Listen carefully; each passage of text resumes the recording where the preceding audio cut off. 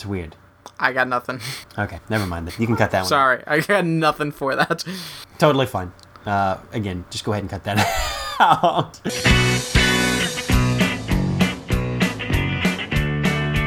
Hello, and welcome to Egg on the Face of Ramjack, a French shaman fable. Hello, everyone. I am Alex, and joining me today in the Ramjack National Studio is my co-host and friend, Brad. Hi there. Hey. Oh, hi. Hi. Getting into those dog days of summer. It wouldn't be an episode of Ramjack if I didn't talk about the weather. So, yeah, it's getting pretty crazy. Let's ignore the weather. Just ignore it. Let's pretend it's not there. I wasn't prepared to talk about the weather. I randomly threw that in and threw everything off because now I'm actually worried about the weather in my head. I'm thinking, wait a minute, is it going to rain tomorrow or not? Don't do it. Don't get distracted. Weather is a distraction we don't need. Yeah, We have an amazing episode for you guys. We're going to be talking Perfect Strangers later, a very awesome holiday episode of Perfect Strangers. Guys, it's Christmas in June. It made me so nostalgic for our holiday traditions, Brad, that I really think we should add this to the rotation. Like, it really tugged at my heartstrings that much to where I was like, you know what, this belongs beside Muppet Family Christmas and Rhedosaurus Rexes. I mean, Defo. We got to add this to the rotation. I think so. But we'll get more into that later. Definitely. Right now, we're going to be trading monster tales, right, Brad? Oh boy, guys, I know it's the scariest time of the year. It's summer. So I want you to get your flashlight, crawl into your blanket, and get ready because we got to talk about some monsters. Ooh. Oh. Monsters. All right, Brad. Please go first. Your monsters are always scarier than my monsters, though I do have two monsters. All right. Well, these are monsters from my life. I got a monster from Thursday and I got a monster from Friday. I had Double Duke's monsters. Wow. And they worst. All right. So here's what happened. It was just a normal day.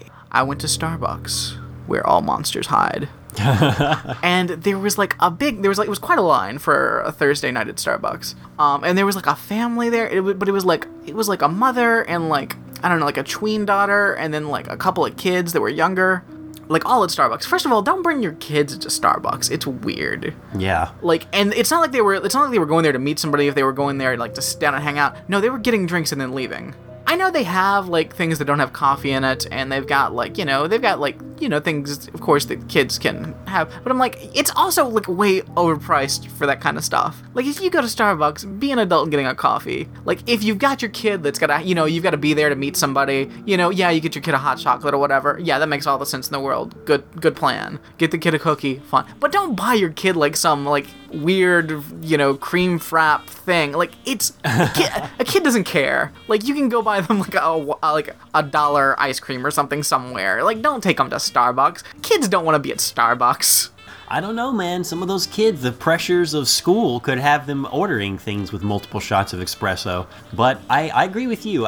The cake pops I know are marketed toward kids, but I mean, is a Starbucks a really... But they don't do cake pops anymore. La Boulange does not do cake pops, I'm pretty sure. There's a lot of places around here that still do those cake pops. Really? What is a La Boulange? Okay, Starbucks did... You know how Starbucks, like, every 5 minutes decides they're going to get serious about selling food?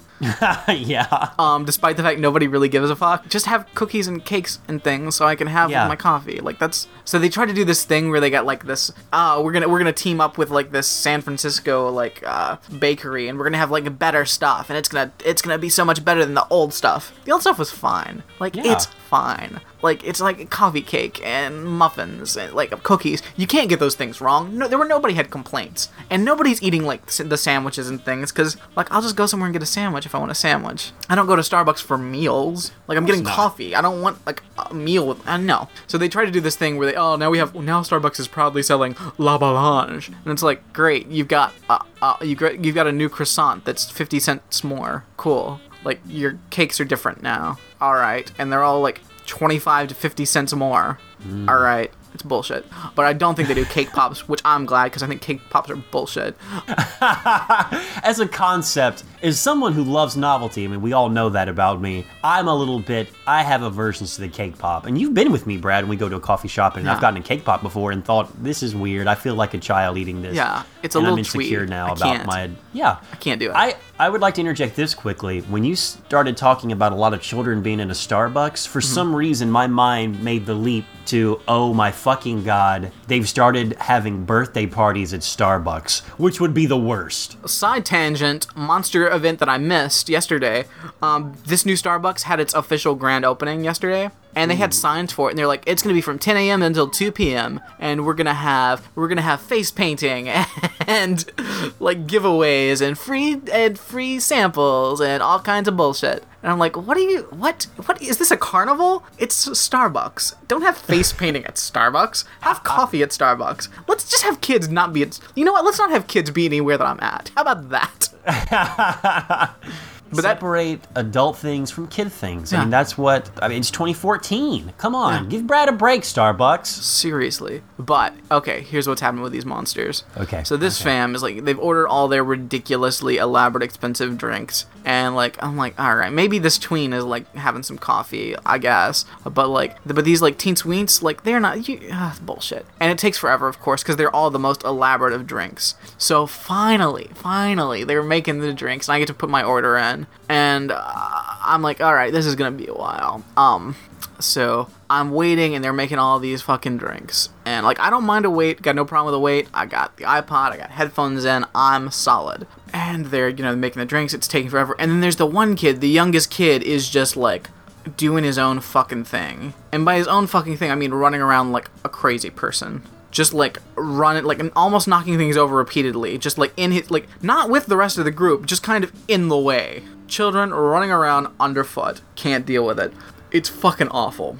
And, like, almost runs into me a few times. Almost knocks over a display a few times. Wow. And again, like, this is taking forever. Like, why aren't you fucking managing your kid? Like, I was, like, so close to fucking telling this woman off. Like, take care of your fucking monster child. Like, get this fucking thing away from me. Lock this thing up. Throw away the key. And, like, this is going on, and it's taking so long to make all these fucking drinks. Because it's the most elaborate of elaborate drinks. And, like, just, it's killing me. So I finally, they get through all of their drinks, and they clear out. They're like, all right, come on, little annoying child, let's go. And they leave, and I'm like, oh, okay, that's fine, great. So now finally, they're on to making my drink, and it's taking forever because the one guy, because they had both of them, there was the guy that was making drinks, and there was like the girl that was behind the counter.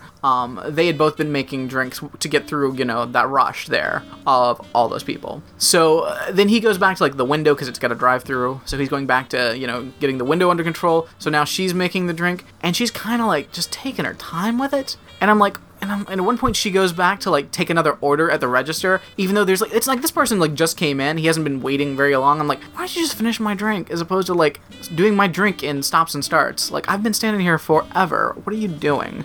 And then she's like looking around like she can't figure out where something is. I'm like, what? How are you so terrible at your job? And then, as opposed to continuing the arduous process of making my one drink, she looks at me and is like, oh, that kid was cute, wasn't it?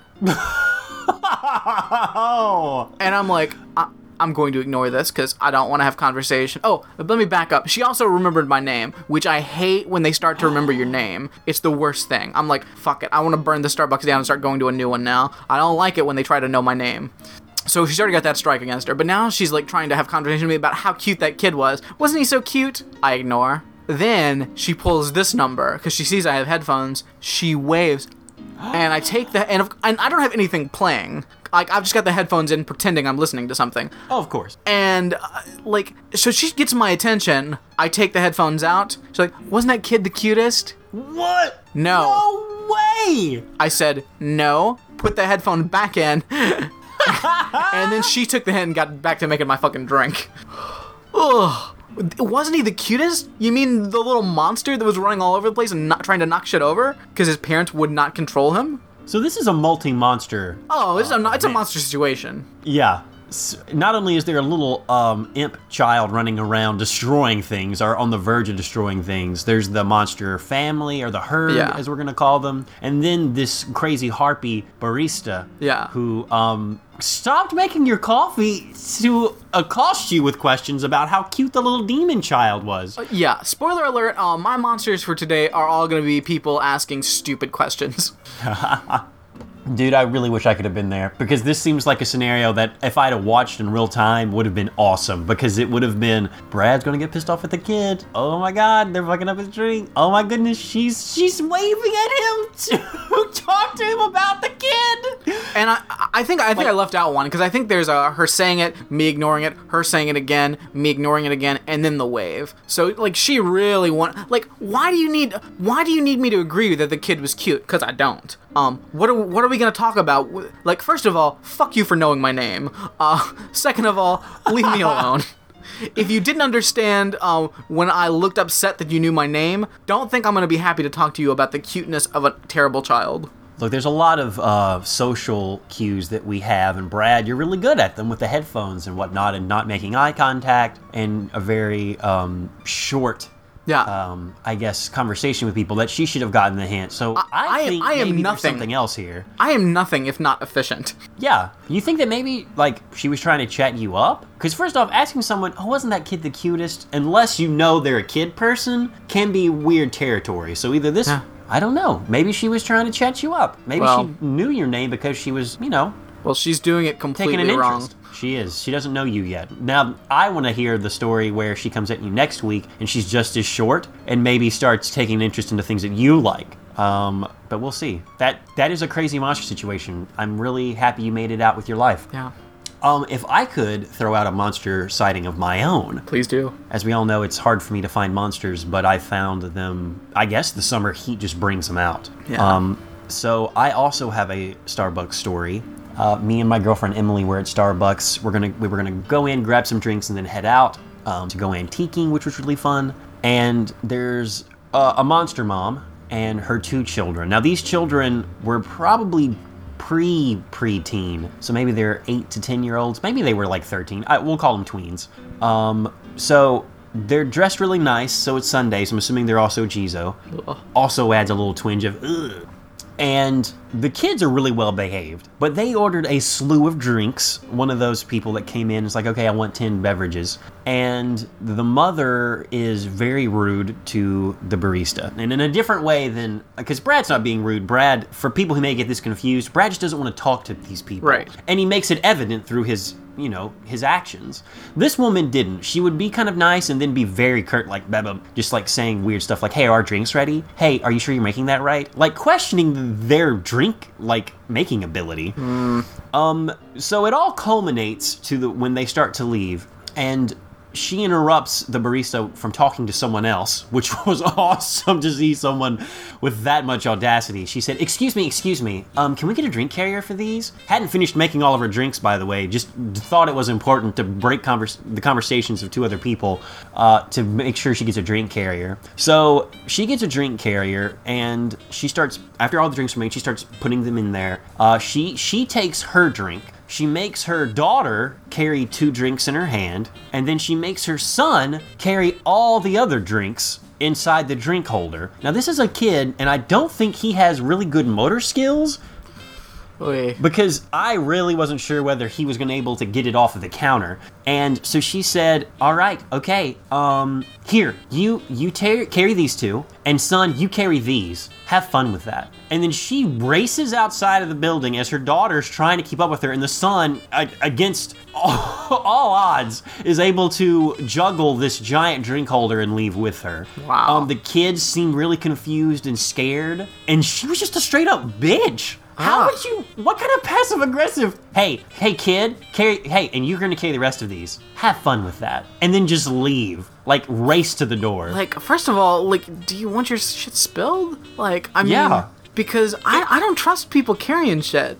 I don't trust anyone under the age of, we'll say 16, to carry something without it spilling. Yeah. I mean, let's just be honest. And this little boy, I felt so bad for him. Because again, these children looked afraid. They looked like they knew, God, mom's such a bitch. My mom's a monster. So when he had to carry the drinks, my heart went out to him. I almost wanted to grab the drinks and carry them for him and then get to the car and be like, oh, by the way, bitch. Yeah, it's carry your drinks. You're the adult. Why would you force your children to carry like 4 or 5 drinks? That's insane. Let me also mention that they're not small drinks. These were like all venti. Like they're all huge. It's poor kid. Straight up monster. Boy. Definite monster. What is it about Starbucks? Is it just because it's a bunch of entitled people running in there to grab their drinks and leave? Their artisan coffee and their La Boulange croissants? Fuck La Boulange. La Boulange can eat a dick. So that's one of my monster sightings. Brad, do you have any more monster tales? I do. So Friday night, we went to a restaurant. It's called Tibby's. They have like a New Orleans style food. It's good stuff, quality stuff. And Alex is currently checking his teeth in the camera. It's very bizarre. Gotta make sure your dental's on point. He's checking his dentals, making sure there's no parsley. I'm getting a good view. I'm checking for him, double checking, making sure everything's all right over there. So at this restaurant, and I order like it's basically a catfish sandwich, but it's it's just fried catfish, like tartar sauce, and then like some like hot sauce with a horseradish. Good stuff. It was really good, but nothing out of the ordinary. And it's just me and Tammy, and we're sitting we're at a table that's got like 4 seats, and it's just 2 of us, and we're on the end, and so then there's 2 empty seats, and then there's another table over here, and there is all of a sudden this voice comes at us, and it's like, is that chicken or fish? Is that chicken or fish? And I look over, and all of a sudden there's Jabba the Hutt. But like it's Jabba the Hutt cosplaying as that woman from the Drew Carey show. Oh God. I think with Mimi with the I love that it took both of us the same amount of time to be like, who was that? Oh, rough looking monster. And I'm like, what is that? Is that chicken or fish? It's fish. Is it good? Yes. I usually get the chicken sandwich. Good for you. What the fuck? First of all, is it good? That's a subjective question. Do you like fish sandwiches? I guess you'd like it then. I don't fucking know you. What fucking kind of question is that? Who is that good? Yeah. What do you? It's a fish sandwich. There's nothing. It's a catfish between bread. What the fuck do you want me to say? What is this gonna change how you view if you think about getting it in the future? If me, a random person you don't know, says it is good, it's a fish sandwich. Do you like fish? Do you like sandwiches? Maybe you'll like it. I don't know you. There's so many things. The restaurant small talk is weird. And the fact that a monster, especially a Jabba monster, comes out of nowhere is like, ho, ho, ho, ho, ho. And asks if is it chicken or fish? Because I can kind of see the logic in their mind from what you've said. They're asking you what it is. They normally get the chicken sandwich, so they're curious about the fish sandwich. I think they're just curious to make a human connection. Because as a monster, I guess you would. I mean, monsters are not... No. They're everywhere, but... Let me give you some additional info. Uh-oh. At the time, she's just sitting there with a kid. Pretty soon, some dude that seemingly is her husband, I'm hoping brother, with another kid rolls in. But it really seemed like husband. And if so, that dude can do better. That dude can do better. Like, just like a normal... not saying that this is it was like some super attractive model dude or anything. But he looked like a human. He didn't look like Jabba the Hutt in human and Mimi cosplay, which is an image that, let me tell you, will not be dislodged from my head anytime soon. That's a nightmare. Yeah, and just a couple of greasy-haired kids. So I'm like, I think that's his straight up life, and and that's their spawn. That's his straight up life. MTV's, what is that one show they did? True Life. I'm married to Jabba the Hutt. The chicken sandwich is good. Because the thing is, it's like, when you're at a restaurant, like, if you're going to a restaurant you've never been before and you're with friends, you might say, oh, so what do you usually get here? What's good here, you know? Oh, yeah. With friends is the qualifier. Because they know you, you know them, you have an idea of their taste, and it's not really that, like, you need information on what's good or not. It's like, is there anything particularly special about this place? The thing that they're famous for is X. Otherwise, I'll read a fucking menu. I don't need the information. I can read a menu. If you can give me some special information that you have, fine. But you know what I'm never going to ask somebody? Is that good? It's a fish sandwich. It probably tastes like a fish sandwich. Do I like fish sandwiches? Yes. I'll probably like it.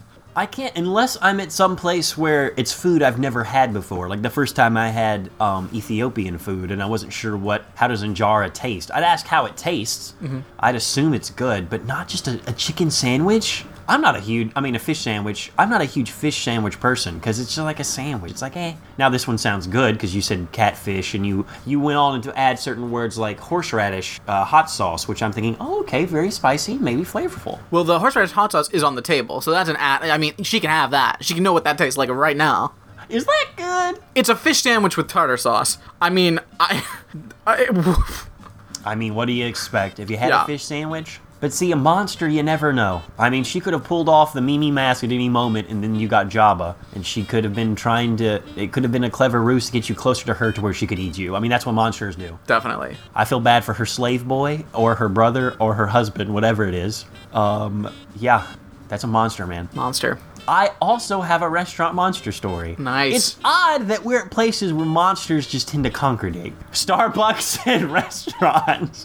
Though different monsters in each place. Yeah. I think that's interesting. So yesterday I was on the west side of Cincinnati, and again, we've mentioned that a few times on the show. West side Cincinnati is a place where most people in Cincinnati never go unless you're born there.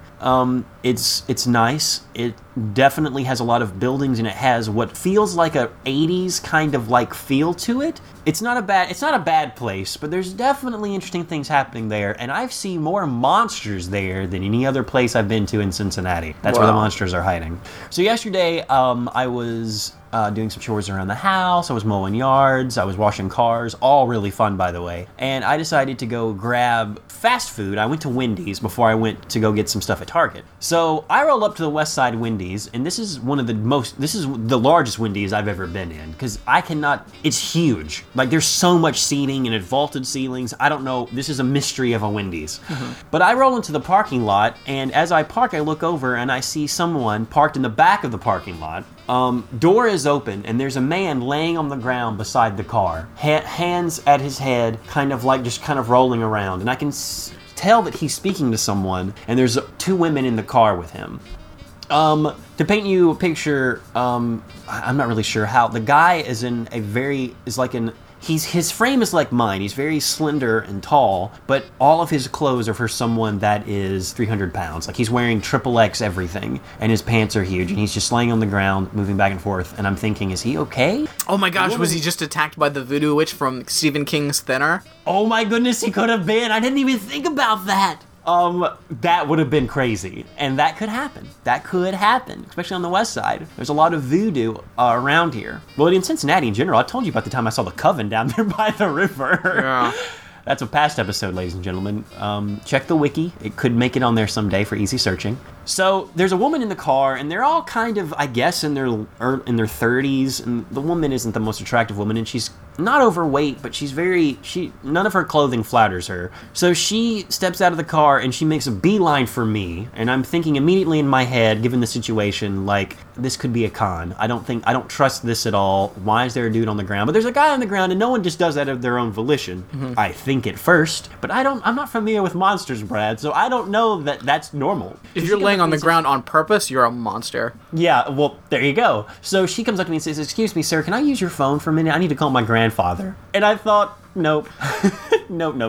Yeah. If you say 911, okay. If you say anything else, nope. yeah, it's like, your grandfather? And I told her, no, I'm sorry, I don't let anyone use my phone. Yeah. But going to Wendy's, surely there's someone there that has a phone that you can use, or maybe they'll let you use a phone, especially if it's an emergency. And she says, oh, no, they won't. Like, it's something that's happened before. Like, this is a response she gets all the time when she asks people if she can call her gramps on their phone. No, They won't. I know they won't. I've tried. So I say, sorry, but good luck. Someone else must have a phone. And she kind of cocked her head and looked at me and said, thanks. Like a genuine thank you. Like, you know what? Thank you for wishing me luck on that. Yeah. Weird. I find out, now, again, I feel really bad about this to a point. First off, I have a multi-$100 phone. I'm not going to let anyone touch my iPhone. It's a computer. It's not a phone anymore. Yeah. If I had some burner flip phone, then sure you can use my phone, but no one's touching my iPhone. I don't want anything touching I'm going to be putting close to my face.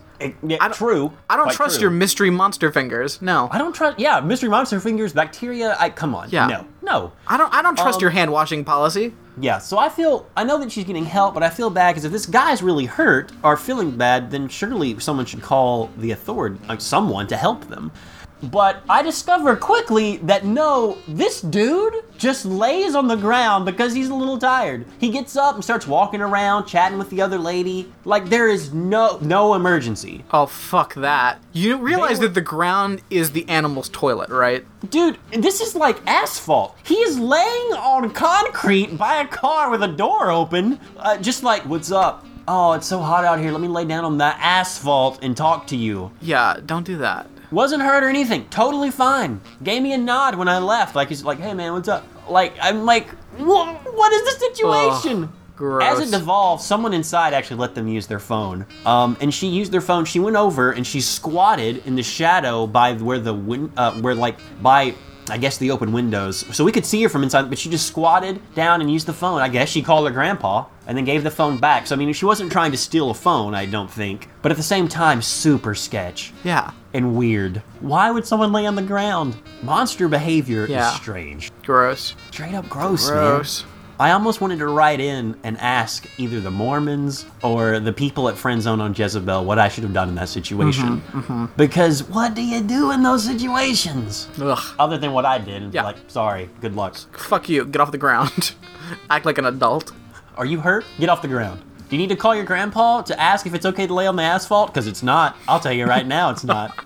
You don't need Gramps. Shame on you. Get off the ground, Billy. I don't want a Gramps. So weird, man. Monsters, though, they're everywhere. How old were these monsters? Dude, they had to be in, like, their early 30s. Like, they are old people. Just laying on the ground. Can't do it. We're at Wendy's? Nope. Sure, let's lay in the parking lot. I like that cool asphalt in the shadows of the trees they have at Wendy's. What is wrong with you? Why wouldn't you sit on the grass? It's more comfortable. Seriously. Monsters, sit in your car. It has seats. Yeah, it's too hot in there. You're laying on asphalt. It retains heat. What's wrong with you? Worst. So weird. Oh, man. Craziness. Brad, I have a few news stories to run through that are also kind of strange. First off, our nation's military has started using video games pretty much... First of all, let's stop saying military. Our state-sponsored murderers. Our state-sponsored murderers are training to murder through video games. And they have a proprietary video game called Virtual Battlespace 3. Sure, that's great. An improvement over Battlespace 2 is that your avatar is susceptible to your present physical condition. So it's based on you. If you're fit, you're going to have more stamina to run in the game. You're going to be able to carry more things without being slowed down, and you're going to look fit. If you're not, though, your avatar will look like you. Obviously, we all know where this is going, but I will read a quote from one of the developers. Oh, no, not a developer, an analyst for the Army's Training and Doctrinization Command? Doctrinization Command?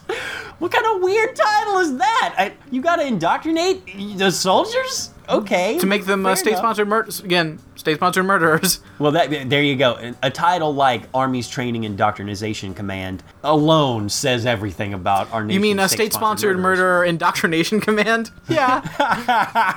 When you start saying state-sponsored murder instead of soldier, troop, military, army, it all starts to make a little more sense. Oh, definitely. But he's quoted about the game. I'll read this. Part of that realism is an avatar customization. If a soldier is overweight, their avatar will be overweight too. When they tested it this last year, one of the soldiers said, "I look fat," and the other soldier sitting right next to him said, "That's because you are fat." Why is the military body shaming soldiers? Because they want them to be the best state-sponsored murderers that they can be? I will say this, Brad, when we reframe it, we can joke, but when I just said that, it did dawn on me. When I said, why are we body-shaming murderers? I thought, well, wait a minute. Why are they murderers? Shame them all you want. Fuck those fools. I think we should make them feel worse about themselves. Good. So that's what they're doing. Shame them more. They're murderers. Fuck the troops. I guess the thing is supposed to be like, look, your body weight or your physical fitness will play a part in your ability to kill people, which is interesting. But at the same time, I guess it is body shaming. If we could just go and start treating soldiers half as bad as we treat women in general, I would be okay with that. Dude, all of this constant rape threats to soldiers from here on out. What is the hashtag that's been very popular recently? Yes, all women. Yes, all women. Dude, the stories coming from that. And there's a Tumblr I follow that also aggregates atrocities toward women. It is sobering. Yeah. And you're right. If we should treat the nation, we should have the video game also simulate that. Yeah. Where you'll get sexually harassed all the time, and where you're the worst. If you're gonna be a fucking state-sponsored murderer, I feel you should be at least treated as half as bad as everybody seems to be fucking treating women. Brad, I don't know if you know this. There's a Bible on our moon. Why? That's another question. The reason it's there is because Apollo 15 Commander David Scott left it there. He's like, I don't want this. Take it, moon. Yeah. See, that's what I'm thinking. I'm hoping he was like, rubbish. I still got this. We don't need any more dead weight. Leave it on the moon. Let's send all of our Bibles to the moon. Yeah. Let's get rid of all that shit. Are you advocating that we make the moon our new dump, Brad? Nah, might as well. Take it. No one's going to go up there. Except to some Japanese kids that are looking to get their dreams back. Hey, let's send all the dreams to the moon. How about we send that Bible back up? So it's there. I mean, it's just there. But now that Google has a new kind of... Well, Google has a Lunar X Prize now, where the first team to land a module on the moon gets $30 million. So with that, there's a lot of competition stuff. Obviously, the Japanese soft drink company we talked about last on a previous episode, they're part of this. They won that $30 million in addition to the dreams of all the children, which I did not know at the time we broke that story. But now there is a team trying to latch on to the coattails of any of the people in this running for the Lunar X Prize, and their initiative, it's Israeli-based, is to put a Torah on the moon. If the Bible's up there, so dumb, isn't it? Like, if the Bible's up there, we gotta have the Torah up there. First of all, nobody's reading that shit up there. There's no people up there. No. Why do we? Hey, let's get our religion to the moon. For what? Well, let me tell you why, because they actually give a quote. Because there's other teams trying to get copies of Indian scripture up there, the Vedesh, and also some Chinese old school Confucianism. And here's their argument. These three texts are amongst Earth's most ancient documents, created over 3,000 years ago. They are significant to billions of people. What? You want to put 3,000-year-old documents on the moon so no one can read them? All right, dog. I mean, fuck that shit. Who cares if they're significant to billions of people? They're wrong. It's fantasy stories. No one gives a shit. It's fun mythology, but if we're gonna archive stuff on the moon, let's put some real documents up there. Let's archive Wikipedia and put it up there. That's exactly what I was about to say. Let's do that. Yeah, let's copy all of Wikipedia, put it on the moon. First of all, okay, fine, but useless. There's no one there. No one's there. I mean, best case scenario, as we all know, the moon is drifting further away from Earth. Eventually, we won't have the moon anymore. So you have all these documents on there, and it just is a free fall through, or not free fall, but it's just floating through space. Maybe an intelligent species eventually comes across it and goes on there and then sees how weird we were. Yeah. I mean, and if you have Wikipedia up there, it's going to be awesome for them. Definitely. But if you put the Bible up there, they're just going to think we're weird. Yeah, don't put stupid shit up there. Don't put stupid shit on the moon. Like, I mean, really, that's so dumb. Like, we gotta put dumb. Like, what? Well, the Bible's up there. We gotta put the Torah up there. We don't need Stop littering on the moon, like, with your stupid shit. Like, if they put this dumb thing up there, we gotta put our dumb thing up there. How about we just stop putting dumb things up there? Like, it serves no purpose. It's the moon. There should be that. They should get, at the next United Nations meeting, we should all get together and craft some new legislation globally that says, hey, stop putting trash on the moon. Like, we've already littered the fucking planet. There's that plastic island. There's trash fucking everywhere. The landfills are filled with biodegradable things that will take tens of thousands of years to biodegrade. Well, actually, probably just 8 or 10,000 at the most. Stop putting our trash on the moon. Let's just not trash one place, please. I mean, because first of all, like, when you're going to space, like, it is still like you know, you really have to, like, measure for, like, how much you can carry, and, like, yeah, it's down to the, you know, I mean, they've really got to be careful, like, how much stuff they can take. You can't just take whatever. It's not like a bus. You can't just take, like, whatever you can carry to the moon. They have to plan that out, and you're gonna waste space with that stupid shit? New Scientist writes that the European Space Agency's engineering arm, located in the Netherlands, confirmed that it has commissioned a test to see if it can actually create a capsule to make sure the Torah is safe from radiation and temperature changes for at least 10,000 years. Why are we spending money on this? Oh my god, that's so fucking stupid. How about you just say we're going to put the Torah up there and then put, like, plant seeds up there when all the plants eventually go extinct, and we can get those plants back from the moon maybe and plant those seeds. Yeah. Later. Yeah. Who knows? That's much better than the fucking Torah and or the Bible, or any of the imaginative mythologies of our religions. Ugh, fuck Brad, that shit. there was a song on one of our favorite movies, Zapped, that we talked about on Ramjack, that advocated shooting the moon. Mm-hmm. I've never wanted to fire a laser at the moon more in my life. Yeah, we're gonna shoot it. We're taking it down. We're gonna target the Bible. And you are worried about radiation and fucking heat temperatures. We're gonna light that thing up. Let's see if it can withstand lasers. We're gonna shoot all the religious text off the moon. Yes. That's a promise from... Hey, we got a new Kickstarter up on Ramjack. You're gonna love it. It's called Get Trash Off the Moon. Like, as far as news goes. when the moon broke off of Earth and, like, became its own thing, it was trying to get away from this kind of bullshit. Like, it really why do we have to take the moon back down with us? I don't know. I'm really worried about it. Let's just stop.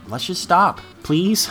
Let's stop trashing the moon for once. Alex, it's everybody's favorite time of the week.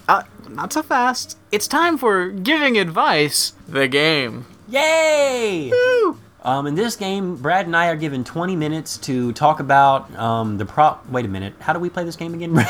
Oh, boy. All right, Alex. And close to a minute, we have to give a problem and then solve it? There's some advice, and you just have to give advice. Oh, okay. So there's no losers in this game. There's just winners. That's right. Unless you don't give advice, then you've lost. Brad, here's someone who needs our advice. All right. Ripped from the pages of Friend Zone, a Jezebel column that we all know and love, comes this problem. My best friend just revealed that she has been in a 3-year relationship with a married father, 25 years her senior. I don't think that what she's doing is healthy for her because of her history of inappropriate, as in illegal relationships with older men. What? Wait, Brad, if I can just finish really quick before we jump in. I've let her know how I feel about the issue as non-judgmentally as possible. I am also kind of hurt because she has more or less been absent during times when I have needed her support and made significant efforts to reach out to her. I want to tell her that I can't... I want to tell her that I can't deal with what she is doing. I realize that this might mean the end of our friendship, but I'm not sure what else to do. Brad, what should I do? All right. First of all, shut up. Well, no. First of all, what do you mean by inappropriate as in illegal relationships with older men? Okay, at this point, and she said 25 years her senior, right? 25 years her senior. All right, if this isn't illegal, that means she's 17, he's 42. Oh, that's what it's got to be. This has, because when I thought illegal, I thought is because that they're married. Like she thinks it's not legal to have an affair with a married person, because it is legal. I mean, people do it all the time. Yeah. I mean, that's what most of the drama on our television shows and movies is about. No. No, illegal as in she is young. That did not even enter my mind. I thought it was silly because I was like, oh, honey, it's not illegal to have affairs with married people. But when you're underage, it is. 17 and a 42-year-old. Whoa. Gross. No, dude, for 3 years. That means she was 14 when it started. Well. Maybe it was illegal when she's... Is it still illegal? See, I don't know. Doesn't it say illegal? She's been in previous relationships that were illegal? Okay, let me read the sentence again. I don't think what she's doing is healthy for her because of her history of inappropriate as in illegal relationships with older men. So it's happened a lot. Yeah. So maybe you're right. Maybe it did start when she was younger, but okay, so not her first. She's previously dated guys when she was underage that were older. Currently, maybe it's not illegal. So she may be 18, whatever. Regardless, she's dating an old dude. Yeah, she's dating somebody in his 40s who's happily married. Well, not happily married. Well, maybe happily married. Clearly not happily. Definitely not happily. Definitely a father, though. It's been going on for 3 years. How did this happen? But the big thing is she's like, she hasn't been there. I'm upset because she hasn't been there for me. First of all, shut up. Grow up. Shut up. That's the real problem. Grow up and shut up. Yeah, you're bitching like, oh, my friend's not there when I need her. Your friend doesn't have to be there for you. Your friend doesn't owe you shit. Maybe you need a new friend. Or maybe new friends. Also, don't expect other people to deal with your shit. Like, deal with your own fucking life. If you've got problems, you have problems. Stop trying to pan that off on other people. That's fucking bullshit. As non-judgmentally as possible. Just the fact that you use those words make me think that you're very judgmental about your friend. And maybe you're driving her to the relationships with these older people who are a little bit more wiser in life, and maybe, I mean, I got no problem with judgmental. I'll judge anybody in a second. Like, you just give me a chance, I will judge you. So I got no problem with judging. Judge all you want, but don't be a passive-aggressive douche. Yeah. Like, don't expect people to give a shit about your problems because nobody owes you shit. And, like, so what's the problem? She's, like, her friend is in a relationship with a married guy? No, you're right, Brad. The problem is the fact that she feels slighted by her friend who's never there when she needs her. The opener, just to make us feel sorry for this person and or weary of the friend, is the fact that her friend has illegal relationships with older men who are married. And I guess the writer is hoping that we'll judge her friend harsher and then basically tell this person, be like, hey, tell your friend shut up so you can monopolize their time. Yeah. Is what I think the writer wanted us to tell her. But I think it's a classic case of grow up and shut up. Get new friends. Yeah. Your friend probably isn't your friend anymore. Or if they are, it's like one of those casual things. And that's nothing wrong with that. We all have acquaintances, and it's fun, Be you. But don't expect your friend to coddle or run like this toward hang up you. about, they're dating a married person. Yeah, so what? Like, I don't... Why does that matter? Like, if the person, like, that's married, like, wants to be with somebody else, cool. Like, do it. I mean, it's a little cowardice of the dude to be, like, doing it on the sly. Like, if they're a polyamorous, or, like, if there's someone who's, like, has an open relationship, then there's no problem at all. Right. And really, I mean... really just communication and being honest with everyone. I mean, that's always a good. I mean, but that has nothing to do with your friend's character. Yeah, that is especially your friend's character. That has absolutely nothing to do with the person. Like, if you're dating somebody that happens to be married, that's their problem. Like, it's not really your concern.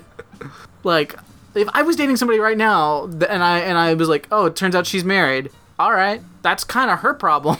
It's not really mine. Yeah. Well, I mean, all of it depends on the dynamics of the relationship. And if something's casual and you are just dating, then sure, none of it matters. Be you. Yeah. I mean, but it really depends. It really depends on the person. Like, I couldn't do that. Like, I couldn't be in a committed relationship and then date someone else on the side. I couldn't do that. But some people can. So just don't judge your friend on that. I'm immediately reminded of when Alex pretended to be polyamorous for a second. I did practice polyamory for a minute. Well, I mean, you and maybe Jonathan also criticized me and said, well, you're just dating. Yeah. But I was in a committed relationship with a woman and then was dating people on the side, and I honestly didn't feel that good about it. I was like, this is weird. I'm not and ultimately it wasn't for me. I no longer identify as polyamorous and never did. In fact, if we go back and listen to the podcast, one might argue that I may not have been polyamorous. One would definitely argue that. What? Hey, whatever, you know? I could probably find a couple of people that would argue that. But I'm not gonna dog anyone who's doing that on the reels. And so fuck this person. Yeah, fuck this you're a shitty person. Brad, do you have any questions for the Mormons? Because I have more questions from people on Jezebel. Well, if you'd like to check in with the Mormons, I got a little question here from LDS.net. Oh, dude. I'm so ready. Hey, everyone. Period. Not a comma. Hey, everyone. I'm sure everyone has that one person in your ward. The one person who has semi-intelligent... One person in my medical ward? In your ward, Alex. In your ward. In your Mormo ward. Okay. The person who has semi-intelligent things to add to the discussion, but never speaks up. That's me. Hi there. Hey, it's me. Hello, it's me. Here. It seems like in Gospel Principles and Elders Quorum, we get into some really great discussions, but I never speak up. Aww. Part of it is definitely because I'm shy. The other part is because I'm still a newbie in my ward, and I don't want to embarrass myself by opening my mouth up.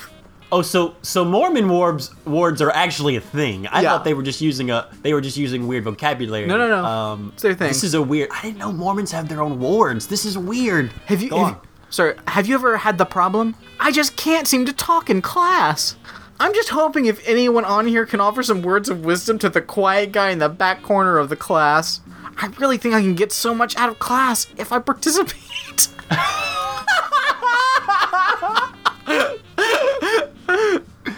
Wow. Help! What do I do? What do I do? Excuse me. Hey, excuse me. What do I do? I'm so scared.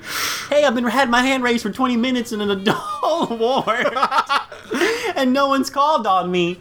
Hey, I have something to say. Part of it's that I'm shy. That's one part. That's one part.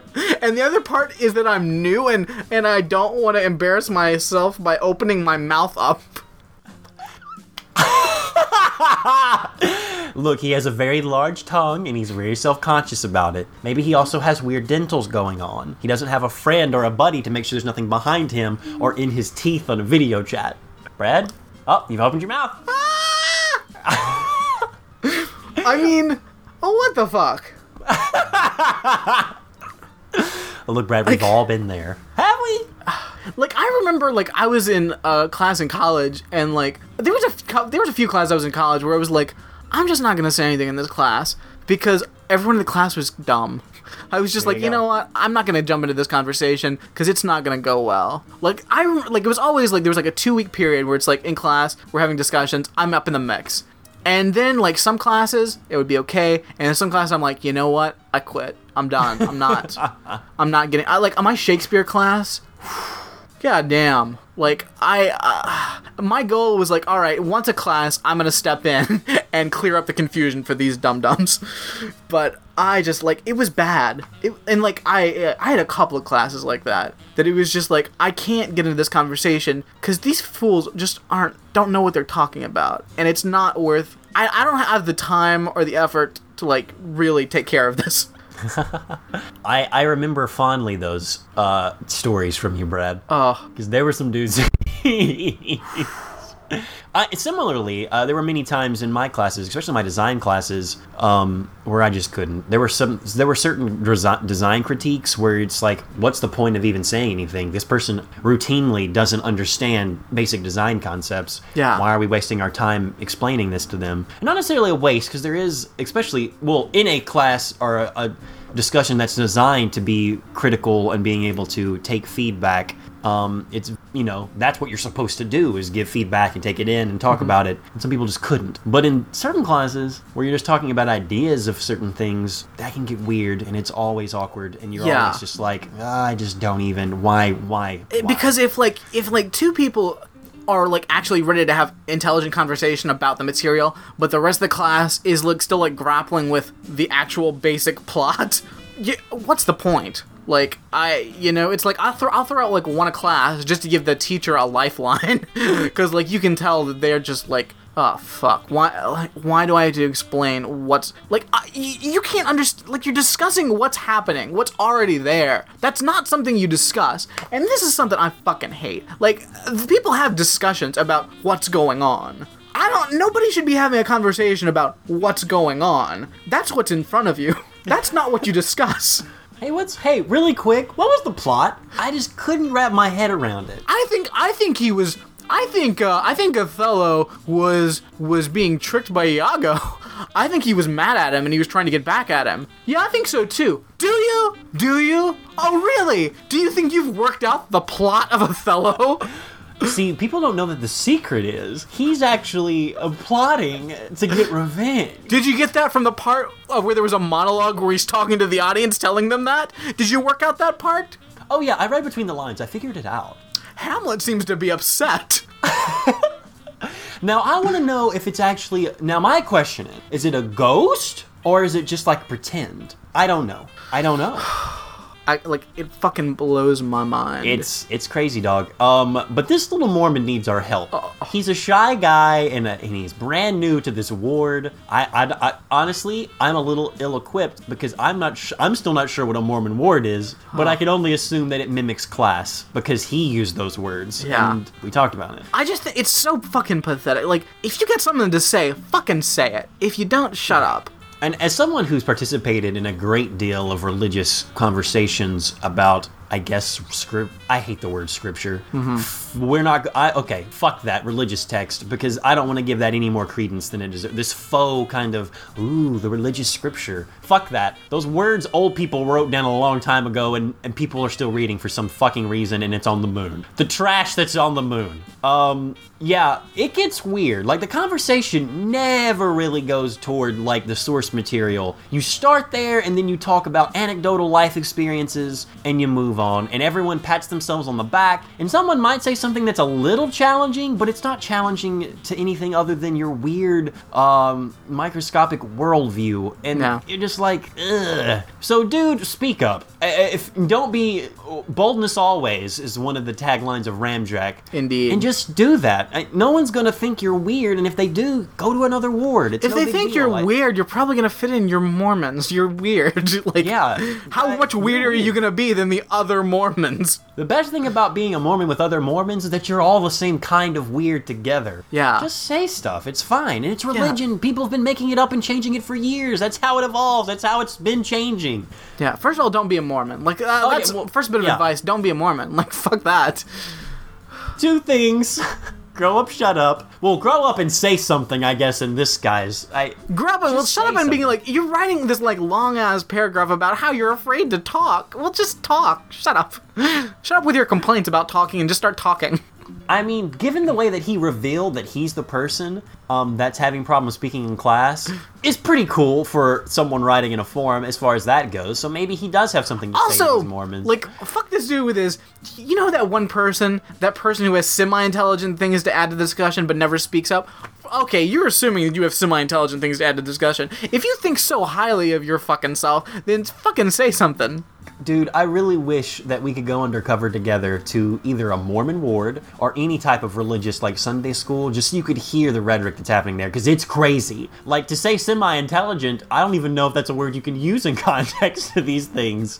Because, again, I mean, as far as, like, again, the history and, like, reading into text, it's not there. People just don't do that. Because more religion now is kind of like the self-help bullshit, where it's like, okay, this is my life, this is what's going on, this is how I interpret, or I choose to interpret this with what's going on in my life, because that's what my God wants. Whatever.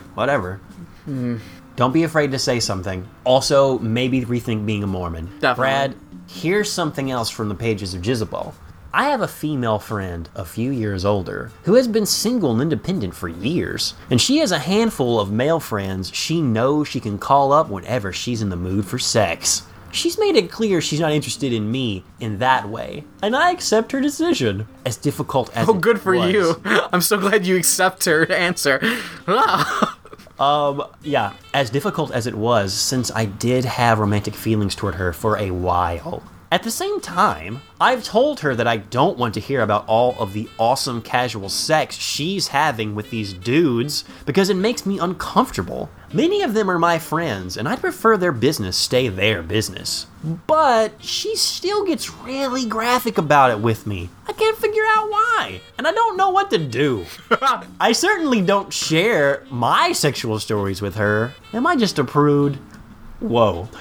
Okay, let's unpack this one, friend, because there's a lot of weird shit happening. This is all kinds of weird. My older female friend. Now, first off, I don't know the gender of the person writing this. They could be a dude or a woman. They don't say. It's a dude. We can only assume it's a dude because of the classic. I mean, there's so many, like, yeah. Yeah. We can underline the things in this that make it sound like a dude, but it doesn't outright say. I accept her decision to not bang me. Cool. What's the other option? Sounds a lot like a gross dude. Yeah. I accept it, but God, it's tough. So yeah, older female friend, single and independent, and has a lot of casual sex with male friends. That's cool. Like she just, whenever she's in the mood for sex. All right. Sounds like a normal person, I get, or an awesome person who's, yeah, whatever. Doesn't want to have sex with me, the person writing this. That's cool. Hey, totally cool. I accept that. It's difficult because I have romantic feelings for her, but I accept it. But she still talks about the casual sex with me a lot, and I'm uncomfortable with it. Well, like, either say, hey, I don't want to hear your shit, or like, stop being friends with this person. Yeah. Like, super easy. I mean, it is that easy, right? Yeah. Like, I don't understand. Like, if you have a friend that's like, every time I talk to this person, they're telling me things that I don't want to hear, stop talking to this person. Shut up. Grow up. Shut up. Grow up. Yeah. Shut up. It sounds like the sexual stories are a big part of their friendship, or else she wouldn't talk about it. I got this friend that, like, she won't blow me, but she keeps talking about things to give me boners. It's not fair.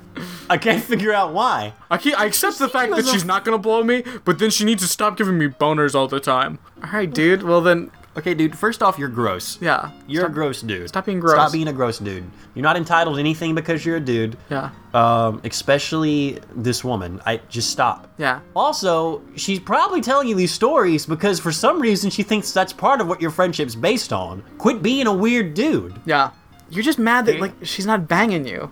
Yeah. So, like, stop being friends with this person. Because, like, yeah, she doesn't want to bang you, and, like, you don't like what she talks about. So, like, why are you friends? Like, just get a new friends. It's super easy. Yeah, find new friends. Like, there's lots of people in the world. Go find them.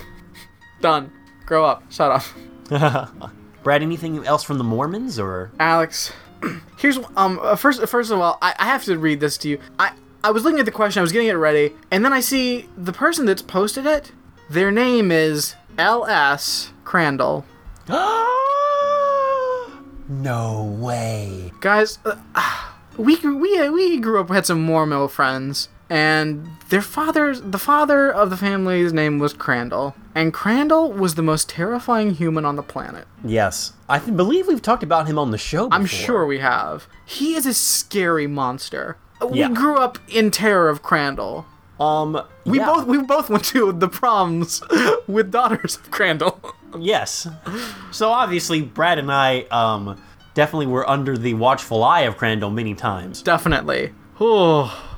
He is a man who does love his aquariums. Mm-hmm. He makes his own little biospheres. It's kind of awesome, but also weird. He makes his own biospheres just so he can crush the life out of it, I'm sure. Oh, yeah. With his menacing gaze. Oh, yeah. So I found this question, and then only then did I realize it's by somebody named L.S. Crandall, which scares me. We can only assume that this is Crandall. I'm going to assume or relative, and I'm scared. But it becomes less threatening when I read the message. So maybe it's somebody that's just heard the tale of Crandall and has decided to take his name on. I have a son that has wanted to serve a mission since he was a little boy. When he turned 19, he put his papers in to find out that he couldn't go due to being overweight. His self-esteem went being excited about serving the Lord to not wanting to do anything with the church. He struggled 8 months trying to lose weight required. He has been overweight all his life. There is no consideration. He can't even serve in the States. I have known a few who had this problem. Most of them will now have nothing to do with me. I have known a few who had this problem. Most of them will now have nothing to do with me. Space period. Have nothing to do with the space period, church period, no space. For years there was no weight requirement. Young men and women served with all their heart and families, space period, required to carry them on their insurance, which I had no problem. I can now believe that the Lord would care if a missionary is overweight. I have heard of disabled people being allowed to serve. Why discriminate against the obese? Whew, there's some grammar and punctuation. Yeah, there's a lot there. This kid's too fat to be a missionary. So, I mean, that is kind of weird. Even in the States, the Mormon church. You can't even you can't be a Mormon missionary in the States. Like, no, you're too fat to be a missionary. Like, why? Like, are they worried that he won't be able to ride a bike or make the rounds? Are they worried that people will look at him and be like, meh, your Mormon lifestyle I'm not interested. kind of... No, thank you. Hello, would you like to hear about the Lord? Nope. Would you like to hear about the wonderful tale of Jonathan? Please stop magic plates. I'm sorry, what did you say? Just take the Twinkie out of your mouth. I'd like to tell you about the Mormon faith. No, thanks. Gross. Bye. Gross. Is that why they do it? I mean, obviously, my initial thoughts were maybe the Mormons were just trying to be really nice to people, like, look, you're overweight, maybe you should get in shape. But no, it has to do with being on a mission, which is weird. I mean, I think the first thing... what's the weight cutoff for being a missionary? We should look this up really quick. Let me investigate. Yeah. The first website I come to that talks about it. So, as recent as December 31st, 2013, these were the requirements. You have to have a BMI of 37 or less. So it's, I guess that translates to weight in a way. Though we all know body mass index is horribly inaccurate and or not really a good gauge on your health. But they've started to do this, I guess, because of the obesity epidemic? Guess. There may be more to this as well. So wait, did you say it was 37? Yep. Okay. A BMI of 37 or less is required. Huh.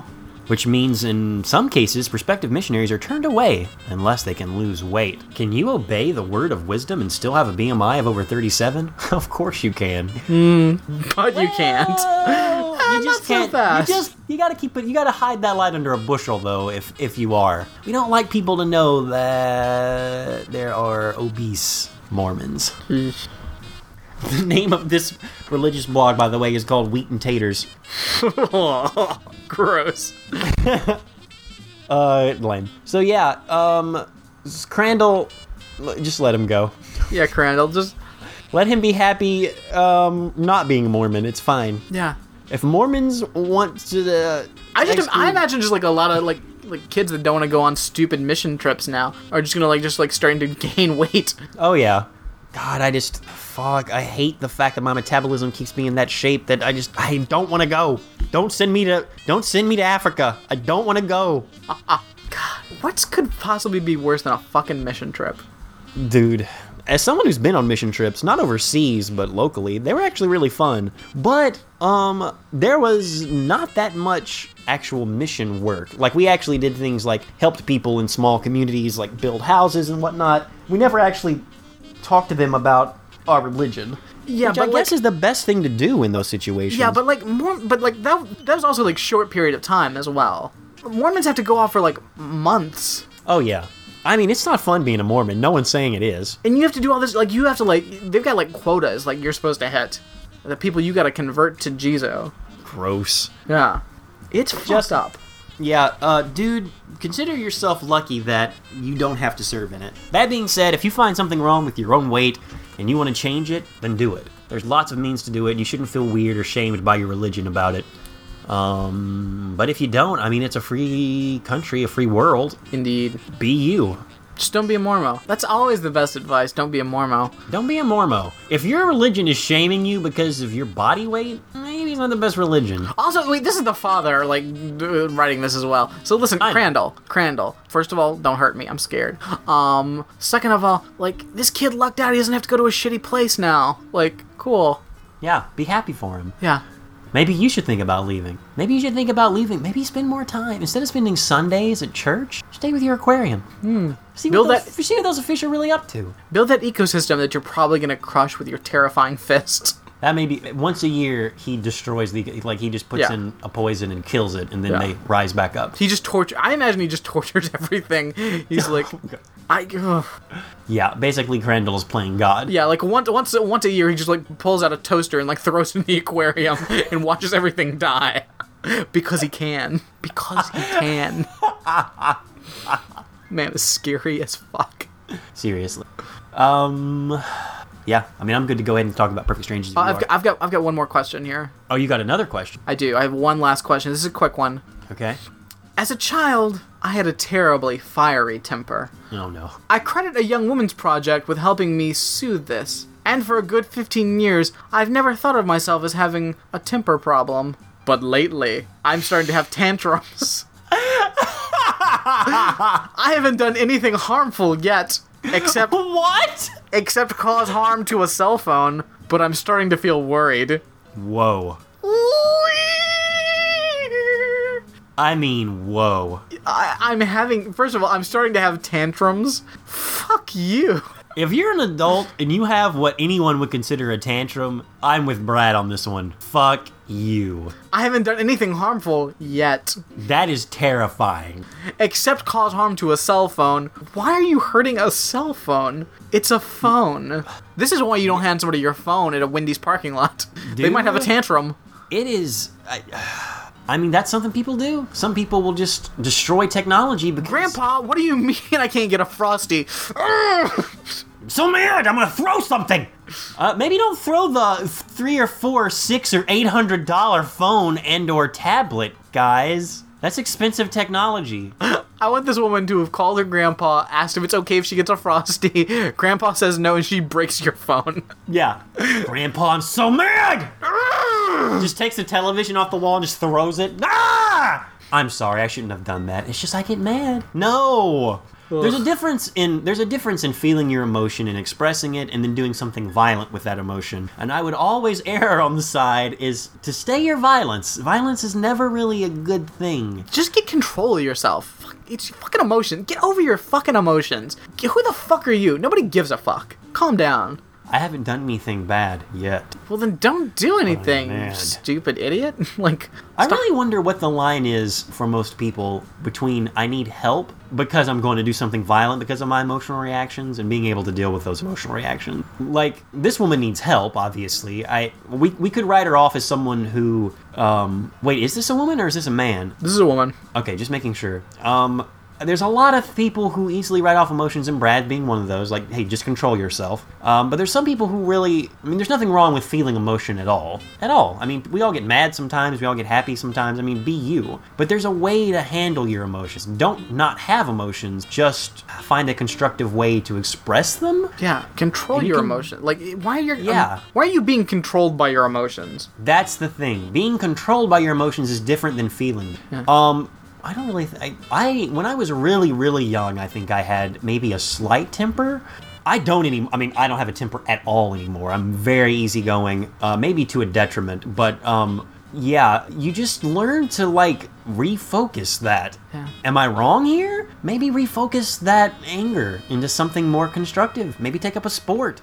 That's still weird because you might accidentally hurt someone, but I mean, do something physical. Just don't hurt anything. Yeah, don't destroy your grandpa's cell phone. I mean, and this is he knows how to work is that jitterbug. He's not going to be so lost. I need my jitterbug. I need my jitterbug now. All right, here's a jitterbug. Grandpa only has one button. Fuck this phone. I mean, as a child, I had a fiery temper. 15... A lot of children have tempers. I've been good for 15 years. So this person is in their 20s, most likely. What the fuck is your problem having tantrums in your 20s? I remember an adult, an adult, like she was 18. One of the coworkers I had when I worked at the Buckle in Youth threw a tantrum with her mother because her mother wouldn't buy her something. And it wasn't like it wasn't like passive-aggressive adult. It was like child temper tantrum, which is what I like to imagine this person doing because I think it's more funny. Yes. But it was super awkward. Like this person who, on all occasions, just was like a normal person, suddenly turned into, but I want it, nah! Like went to a weird voice and started stomping their feet and holding their breath. And I thought, is this some kind of weird joke or is this for real? Oh shit, this is for real. Whoa. Don't throw tantrums. What the fuck? So a Mormon is afraid of throwing tantrums? Grow up. and shut up. Shut up. Guys, it's that super, super special time of the year when we talk about Perfect Strangers Christmas episode. Sometimes the world looks perfect. Nothing to rearrange. Ding dong, ding dong, ding dong, ding dong, ding dong. I just imagine sleigh rides and snow. So it's Christmas in June, guys. It's Christmas in June. Should we do another carol, Brad? Oh, wish. Maybe we should save it for the holiday season. Save it. I do wish we would have a Christmas in June miracle and it would start snowing because it's very warm here. I mean, it's not impossible. It's probably kind of impossible. Well, I mean, if we triggered a nuclear war and we had nuclear winter, it's possible. I'm listening. If a super volcano in Yellowstone went off, the ash would seem like snow, but it would cool the earth so much that it would probably snow on top of the ash, Brad. I like what you're saying. All right, keep going. A large comet impact or the moon going back into the Pacific Ocean would cause enough atmospheric interference to make it cold for thousands, if not tens of thousands of years, Brad. Sign me up. I'm in. All right. We gotta shoot the moon. We're gonna shoot the fucking moon. We're gonna shoot the moon. We're gonna shoot the moon. Hey. Yeah. Oh yeah. Okay. So, in preparation for the inevitable apocalyptic plot Brad and I have conjured to make Christmas happen for real in June, let's talk Perfect Strangers. Brad, we play a game which I have, over the course of a few years, learned the rules to, where we take a minute to summarize an episode of television that we love and enjoy. Trick part, the person summarizing it doesn't look at the clock. So they've got to get as close to a minute as possible without going over. I want to say on a recent episode, Jonathan hit it almost exact. Yeah. Wasn't he like 59.8? I feel like Jonathan's doing drills when he's not on the podcast. Jonathan's doing drills all the time, and we should be doing drills, and those at home should be doing drills, because you never know when you need to be concise when you finally decide to speak up in your Mormon ward. So, yeah. Get with it. So, Brad, I have a clock in front of me. Can you... Oh, boy. Summarize this episode in less than... as close to a minute as possible. I consider anything below 55 seconds to be kind of But 55 to a minute? That's the sweet spot. 58 to a minute is almost unheard of. And of course, we all remember the miracle where me and Brad hit it exactly twice, which was awesome. Yes. And also real. Like, that was a for real thing that happened. That wasn't fake. Brad, you let me know when you're ready to go. To summarize this episode, A Christmas Story. I can do this. You can do this, friend.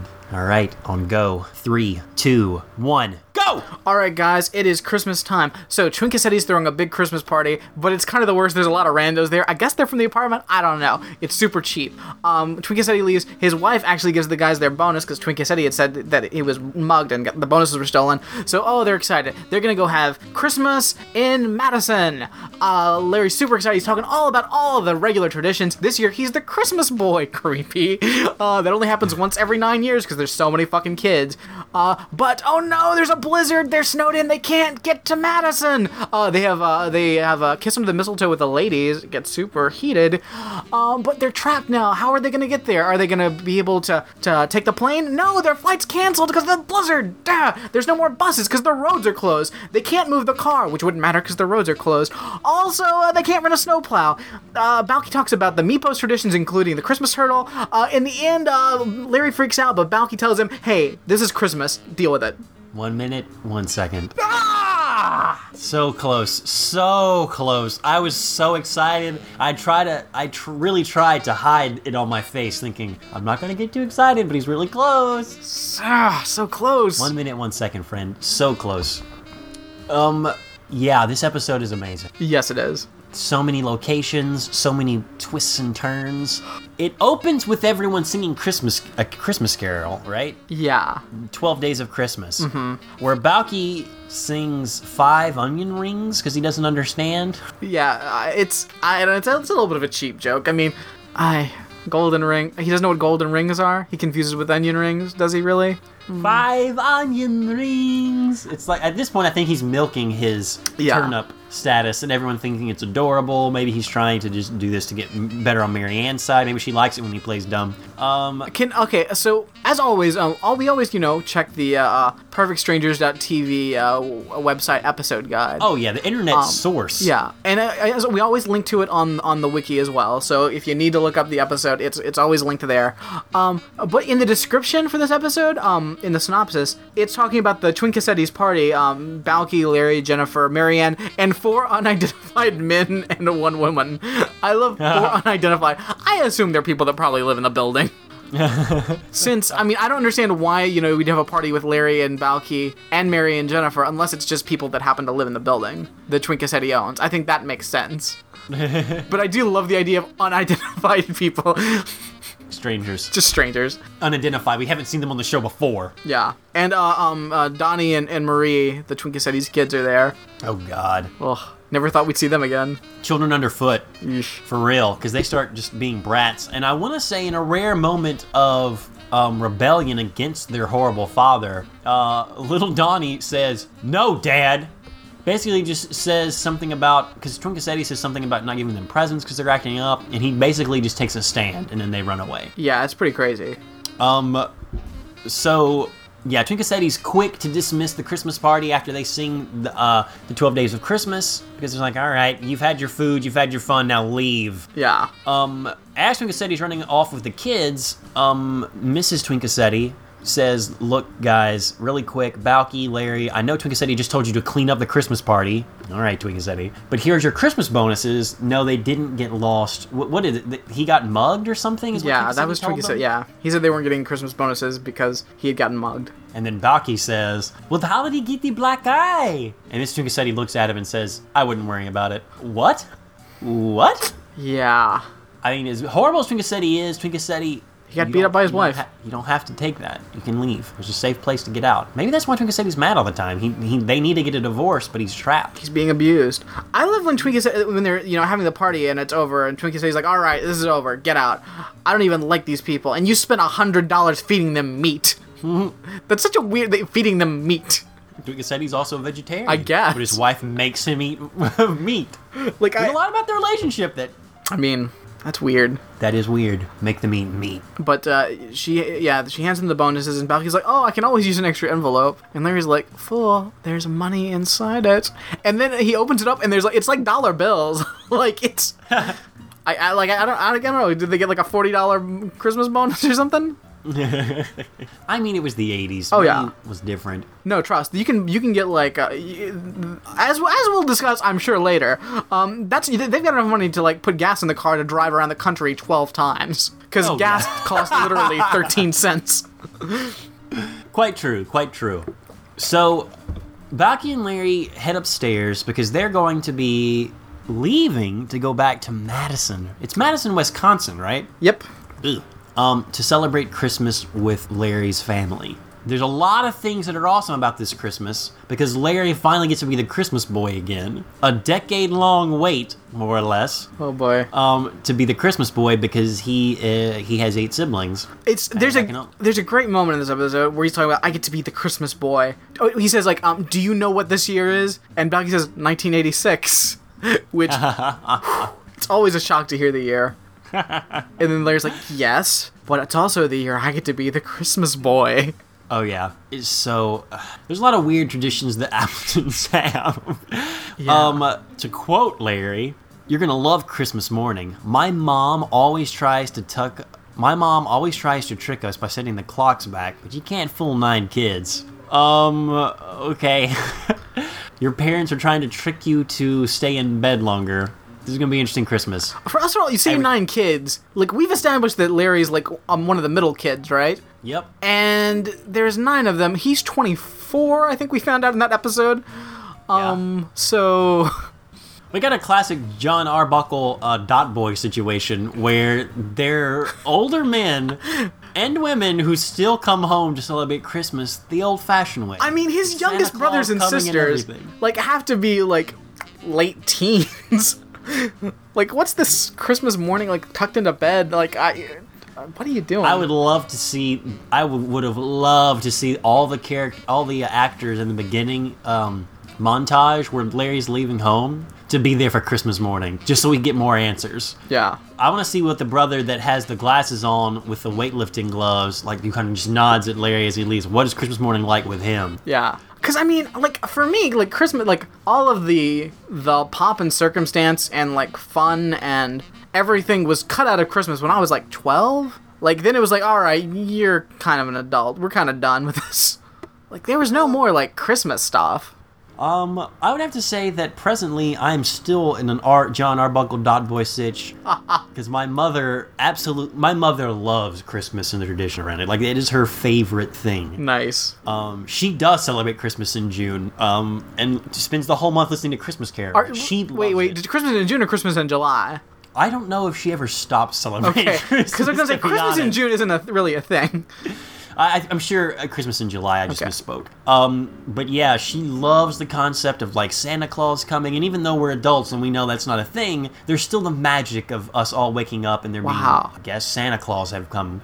It's very weird. It's still fun, obviously, because we're all adults and we have fun with it. And especially now that we're all adults and me and my sister have disposable incomes, we can make it pretty awesome. But it's a very weird. But I could definitely see someone who's been waiting to be the Christmas boy for 9 years, having a similar situation. I mean, so Christmas boy, basically, he passes out gifts on Christmas morning. Yeah. And he's like, I'm so excited. You realize this won't come around again until 1995? Shit! How bonkers is... it's just weird. It's weird hearing the mention of years, you know? Yeah. Even weirder is, think about this. The next one after that, 2004. And then last year, Larry Appleton was the Christmas boy. This is fucking amazing. Yeah. So, do you think he made it home to do that, though? Like, which of those years did he make it there? That's a good question. I'm just trying to think of, like, how old... Like, spoiler alert, they have kids by the end of the series. How old are their kids, like, now? I'm almost positive that PerfectStrangers.tv has all this information somewhere I'm sure. there. But that's a weird question. Not a weird question, but an interesting question to ask. So, okay, their kids were born in 1993. Wow, I feel so old. Only 2 years before the Christmas boy came back around. If I can make a quick aside, there is a joke that Balky makes that's very apropos of the show and our show, and also something I think Jonathan would really appreciate. When they are back upstairs after the party, Balky's watching television while they're getting ready to leave for the airport, and he's watching, what was it, Highway to Heaven, I think? Yes. Because he makes a reference and says, he's watching television and says, "Give me a break. That's no angel. That's little Joe Cartwright." Yeah. And everyone laughs, and I thought, Bonanza Boys! And of course, we all know a woman near and dear to all of our hearts, Miss Laura Whimsett, absolutely loved Laura Whimsett would every week. She would fall out of her chair laughing at that joke. Oh yeah. And as far as jokes go about, like, the sleight of television, it is actually a pretty good one. Oh yeah. Because who fucking Highway to Heaven? I know. Fuck that show. Like, fuck that show! Seriously. I never remember watching that show because that just seemed like some boring show when I was a kid. What was the premise? Like, I don't understand the premise. It's basically the Incredible Hulk, only instead of turning into a Hulk, it's just a dude that's an angel. Because, like, he's wandering town to town with his buddy that's like a weird denim-clad truck driver, and they're helping people somehow. There was a lot of shows where it's just like people roaming around helping people with shit. Like, that was a real genre. Was that a real thing, though? Surely not. I mean, that's very wishful thinking. Right now, we're like stranger danger all over the place. No, in reality, that's never happened. Nobody goes town to town to help people with shit. Like, we don't live in an A-team society. The series stars Michael Landon as Jonathan Smith, an angel sent down to Earth on probation, and his human companion, Mark Gordon, played by Victor French. Jonathan and Mark are given assignments by the boss, God, where they are required to use their humanity and sometimes a little bit of the stuff to help various troubled souls overcome their problems. These problems could include families dealing with sick loved ones, all-around losers who are encouraged to find their self-worth. People coping with loss of family, such as war widows, wealthy and greedy businessmen being encouraged to use their wealth for good, charlatans who use religion and civil rights for personal gain. What? Use civil rights for personal gain? That sounds like some racist shit. These black people, they're trying to use the civil rights thing for personal gain. Ugh. And discouraging prejudice in regards to people of different ethnicities, socioeconomic backgrounds, and disabilities. While dealing sensitively with these situations, the show also uses humor, particularly between Jonathan and Mark. Their personalities often clash, Jonathan being more sensible and compassionate, but naive, and Mark being more pragmatic and cynical. But they always support each other. Jonathan's mission on Earth is to do enough good in order to earn his wings and, presumably, ascend to heaven. As Jonathan and Mark develop a close relationship, Mark does not want to lose his friend, so he sometimes tries to impede Jonathan's progress. I want you to stay in this weird purgatory bullshit. Wow. That is a creepo fucking show. Yeah, we may have to do an Alfio of A Highway to Heaven. Yeah, definitely. Damn. Yeesh. So, yeah, well done, writers of Perfect Strangers, for making that joke. Indeed. So, Balky confides in Larry and says, look, I'm really glad we're going back to Wisconsin to spend quality time with your family. I love the holidays, but it makes me a little sad because I remember back on Meepos when we would have the Christmas turtle would visit every year and we'd decorate it for the holidays. And, it's really sad that I'm not going to be able to, do that. And Larry's like, says, what the fuck are you talking about, Christmas turtle? I love, this show is it's really that straight up, it's like 80s Americana where it's like, fuck you for having something different. Yeah. It's like, Christmas turtle, that's stupid. We decorate trees here. I do think it's terrible, the idea of decorating a turtle, releasing it into the wild, and it comes back the next year still covered in tinsel. Oh, yeah, because my initial thought was, how do you know it's the same turtle? It's probably not the same turtle, Balky. But what kind of odd interspecies relationship have the people of Meepos started with turtles, and the fact that they know which family to come back to every year? We need to get some scientists on that. I think they're still wrapped up in Garland and shit. I think that's... Oh, yeah. They never left. They waddled down to the shores of the beach, and they just couldn't get out. They couldn't leave. Ugh. Bonkers. The Meepos turtle in Balky's family is named Bernie? Yes. And he's come back every year. And Larry tells Balky that, okay, listen, it's part of growing up, having to move on, maybe having some traditions of your own now that you're an adult. You can't always cling to the past. Exactly. He basically tells Balky to grow up and shut up. Yeah, it's exactly what he says. More or less. Then there's a knock at the door. Uh-oh. Trouble. And in come Marianne and Susan. Not Susan. Jennifer. We'll never see Susan again. Yeah, Susan's gone forever. Susan was lost to this harsh Chicago winter. Also, Balky noticed that it was snowing. Foreshadowing! Balky's very excited about the snow. But let's talk about Jennifer and Marianne and what they're wearing. I don't even understand. Which one do you start with? Let's start Marianne. Marianne is wearing... first of all, she's got, white heeled boots. Mm-hmm. And then she's got, some kind of ski suit, jumpsuit thing. Which, in her defense, they're about to go skiing. True. They're spending Christmas up on those slopes. True. But it's, this weird light pink salmon color with, baby blue that's, barely there. And it's, high-waisted and terrible. It's weird. The colors are horrible, like Brad just said, and it has a weird V-neck.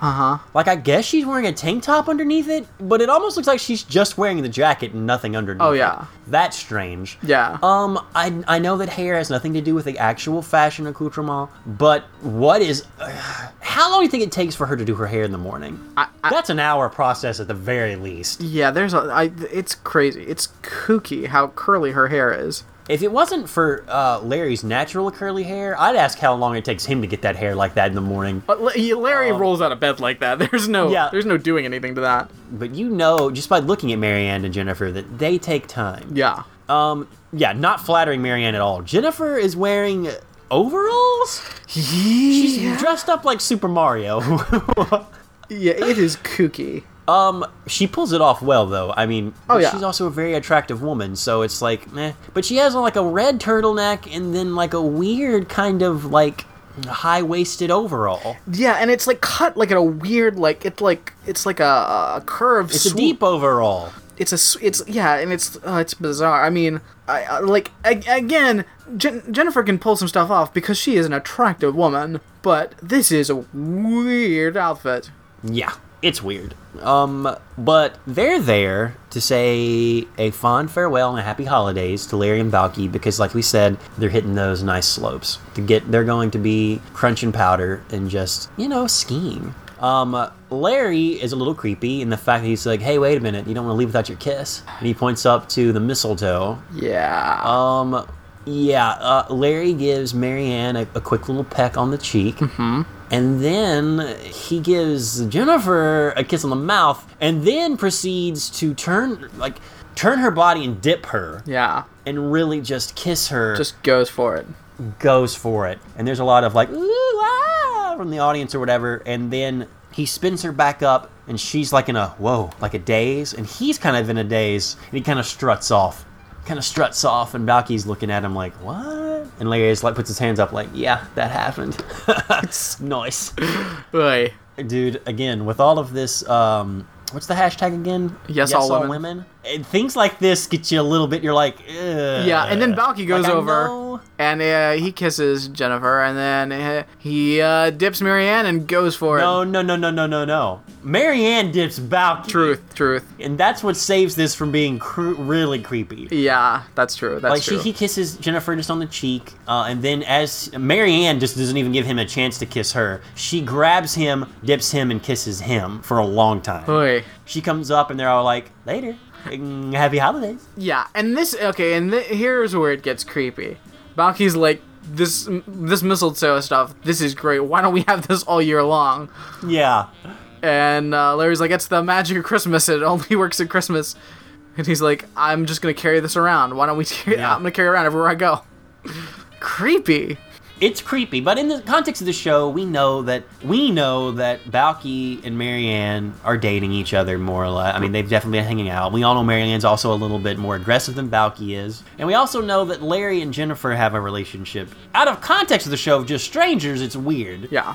Alright, now let's break down Larry and Balki's fashions, because there are some things happening. Balki is wearing, another weird vest with, it looks like houses on it. It looks like festive Christmas houses. And he's wearing, a Colonel Sanders bolo tie. And these... It is a Colonel Sanders bolo tie. And with, a white shirt, and he's got, these brown boots that have, white fur on them. They look like horses. He's wearing horses on his feet. Which begs the question of what Larry's wearing on his feet, because it almost looks like he has spats on for a second. At a distance, but no, he just has on snow boots. He's got that weird, crazy, beyond acid wash pants or jeans. Uh-huh. And then he's got on he's got a red t-shirt on underneath, and then he's got, the blue and black sweater on. That's some kind of odd print. Yeah. No one in this room is winning any fashions awards. Yeah, In fact, I almost advocate when we do best dressed, worst dressed, we talk about just this room. But I don't know. We'll have plenty to talk about. Oh, definitely. Let's not get ahead of ourselves. So Larry's like, all right, well, we better get ready to go. I'll call the airport and make sure our flight's on time. Because you could do that in 86, apparently. Yeah. You could just call up the airport. Hello, airport. Hello, airport. Is flight 7146 on time to Madison? What? Huh? Huh? Their flight's been canceled. Oh, no. It's too much snow. First of all, we find out it's Christmas Eve. It is Christmas Eve. Why are they flying? First of all, why are they flying to Madison, Wisconsin? It's like a 3-hour drive, and I looked it up. Gas in 86, 96 cents a gallon. Jeez. With inflation, it goes up to it's the equivalent of $1.33. A 3-hour drive? It's like a 20-minute flight then, right? Yeah, why are you flying from go up and touch Chicago down. to Madison, Wisconsin? That's silly. That is ridiculous. Like, why are they waiting to the last minute? Why are they flying? Why didn't they drive in, like, the day before? Yeah, this is... A lot of things just aren't making sense for their holiday plans. Did they want to make sure they didn't miss the Twin City Christmas party? Maybe. Why is the Twin City Christmas party on Christmas Eve? A lot of weird questions. Who knows? Maybe Twinkassetti thought there would be less people there if he scheduled it. Maybe that's why he grabbed randos off the street and not anyone in the apartment. That's why there's only those 4 unnamed men. That almost sounds so ominous, like something from like an Unsolved Mysteries. 4 unnamed men. 4 unknown individuals. But who were they, and what did they want? Would we ever see them again? Maybe you can help solve a mystery. So, Larry is beside himself. The flight's been canceled. Balky Christmas has been canceled. We can't go home. After the commercial break, we come back, and Larry's on the phone with Mom, and he's like, Balky says, whatever you do not let Elaine be the Christmas boy. Okay. Right. Whatever you do, goddammit, I can't be there, but don't let Elaine do it. And then there's this weird thing, he's like, Elaine, get off the extension. Do you remember when we used to have phones and we used to have extensions that people could be on? Yeah. Oh, boy. That was so weird. Like, the concept of a landline is so strange now. I know. I saw a wireless phone, which took my mind a second to really even come up with the word. You mean cordless phone? A cordless phone. Wireless, but yeah, a cordless phone. Even my memory failed me. And I was at someone's house and saw it and thought, who the fuck has a cordless phone? It's 2014. Yeah, it's so crazy. It's jarring. People are like, oh, well, it's for emergencies and stuff, What kind of emergency are you in where, like, you don't have the ability to, like, charge your phone for days at a time? Like, that's a terrible emergency. Yeah. You have a tech emergency. You have a life emergency if you're still using a landline. That's a bad time, because, I mean, like, really, like, if worst case, if a hurricane hit Florida, and I'm without power for a couple of days, I'll turn off my laptop, I'll have my iPod I can charge. I've got a portable charger that, like, it'll charge it up a couple of times, and then I can charge it via laptop, probably a time or two. I can make it for days. Yeah, but also you have to think about cell networks and actually being able to access those things, which a phone line, I mean, is the same worries. I mean, yeah. I mean, if it's going to be so bad that, like, you can't access cell service, I mean, we're talking about, like, a serious emergency that the networks just can't handle. Like, yeah. I mean, at that point, all hope is lost. Every man for himself. Yeah. Not every man for himself, but, it's basically Wolven times at that point. Definitely. You're in a bad sitch. So they get off the phone after Larry makes some very outlandish promises of saying, Mom will be there, I promise. Well, I mean, again, it's like 3 hours away. I mean, you could walk there in a day. Truth. If you really wanted to. But then they try to call a bus. I love they're going to take a bus to Wisconsin. Like, good luck. I mean, so our bus is it's Christmas Eve and buses are still running to Wisconsin? And you're going to get one? It doesn't seem likely. No. But the road is closed because of this blizzard that just happened. So they try to, what's the next thing? They try to rent a snowplow or something. The city's rented all the snowplows out. Yeah, it's weird. So, Balky's like, why don't you just drive? And he's like, oh, that makes sense. It's only 3 hours away. Why didn't I think of that? I've got $300 snow tires on my car. Roads are closed, dog. No one's getting through. Yeah, if a bus can't get through... Are you gonna go off-road? Like, how is it... Well, Larry, what kind of weird scheming are you trying to do just to get home for Christmas? I mean, I get that, like, because this blizzard does seem to have come out of nowhere.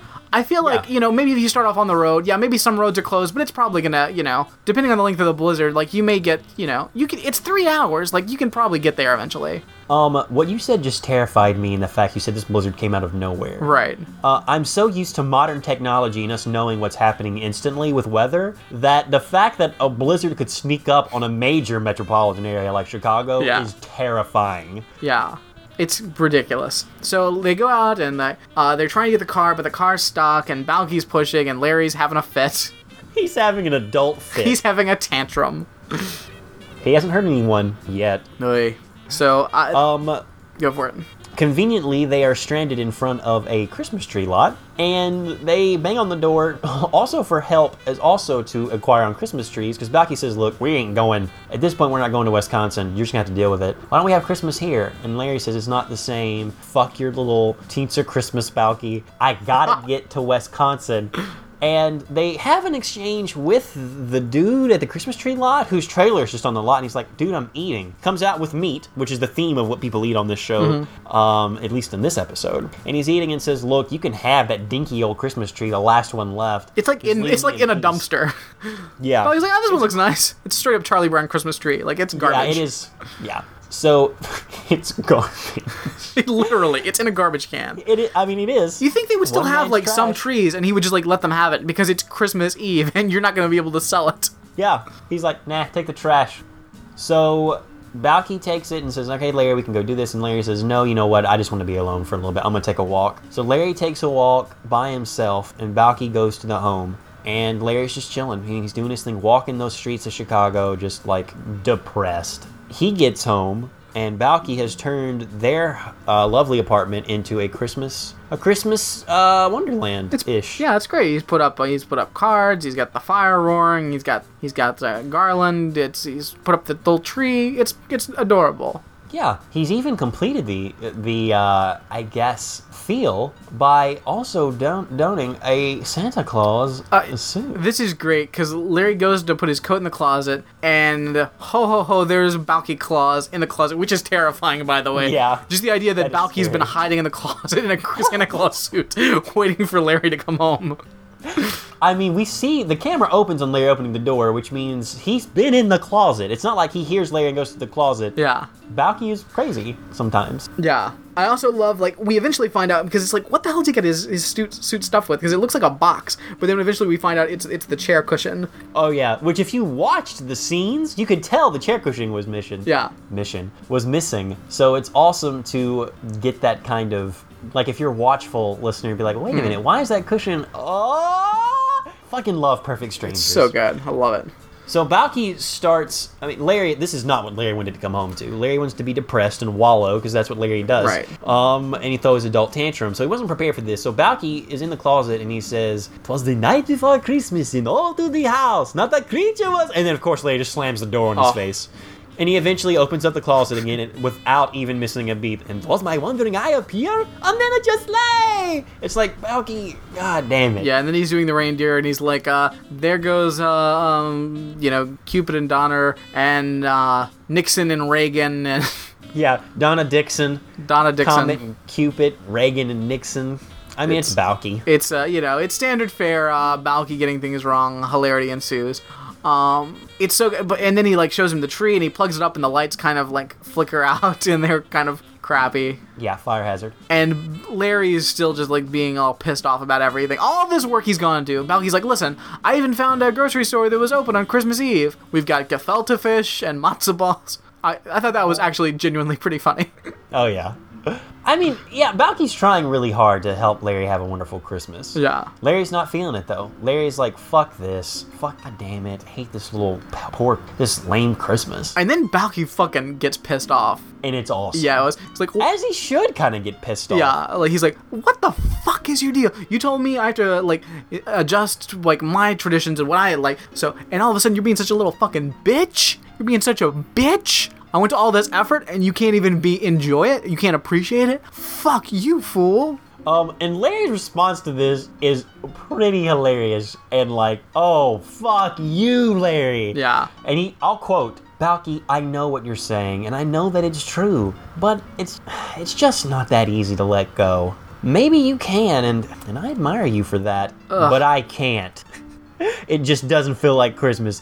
Seriously, fuck you, Larry." Like, seriously. I mean, Yeah, so Balky eventually kind of wears Larry down and says, look, let's open presents, because of course presents make anyone happy. And Larry says, Larry even cleans like, no. we only open presents on Christmas morning. No, like he's throwing his tantrum, and Balky says, "Shut the fuck up. Here's your present." He's like, well, guess what? It's fucking my Christmas, and I'm calling the rules, and we're opening presents right the fuck now. I love like pissed off Balky. It's good stuff. Yeah. Oh yeah. So Balky gets a home entertainment system from Larry, Yes. aka it is a beatbox or a boombox. Boombox and a Wayne Newton tape. Oh, His favorite. that's awesome. It's great. Larry gets an awesomely embroidered quilt. Yeah, it's like a quilt. It's amazing. It's like a throw. And yeah, Balky says he started it the first night he got there, and every night after Larry goes to bed, he works on it for 1 hour. That's dedication. Yeah. Balky, you've been here for a while at this point. Yeah. So he gives this to Larry because he's like, actually, I don't know why he gives it to Larry. It seems like a gift he should give to some. I guess it's fitting because Larry took him in, and he feels like there's a neat metaphor there. Well, no, he says he started it, when Larry let him stay with him, and he's worked on it every night as a gift for Larry. Okay, all right. I thought he just started a quilt and just gave it to Larry as a last minute gift. Who knows? But you're right. And Larry's taking. and all of a sudden Larry's like, wow, this is.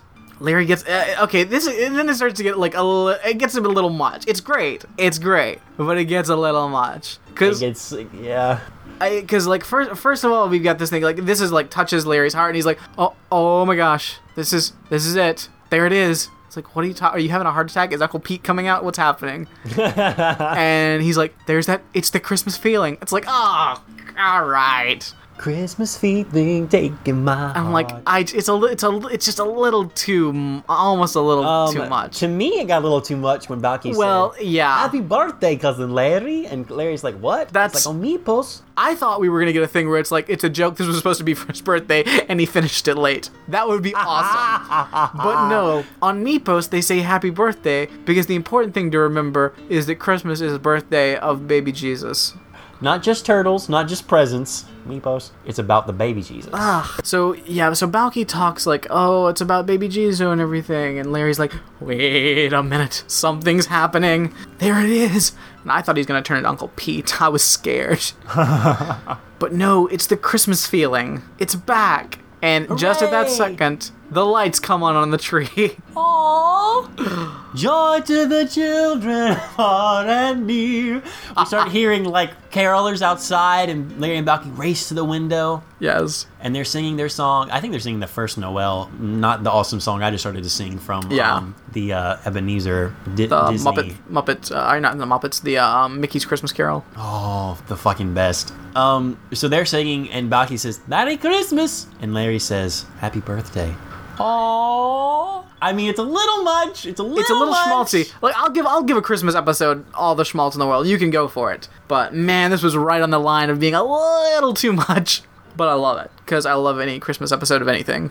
Yeah, and it's an amazing episode, and I absolutely loved it. All right, so Alex, Oh man, best dressed, worst dressed. this is tough. I'm going back to peruse the party scene because finding a best dressed in this app is going to be some challenge. Yeah, very. I mean, because there's a lot of terrible outfits. I will say, okay, in the party scene, there's like an old guy that looks like Charlton Heston with like a red turtleneck and then like a gray jacket on top of it. That's kind of cool. Nice. And Balky's outfit at the party, like it's a straight up crazy Balky outfit, but it's one of his better, I think.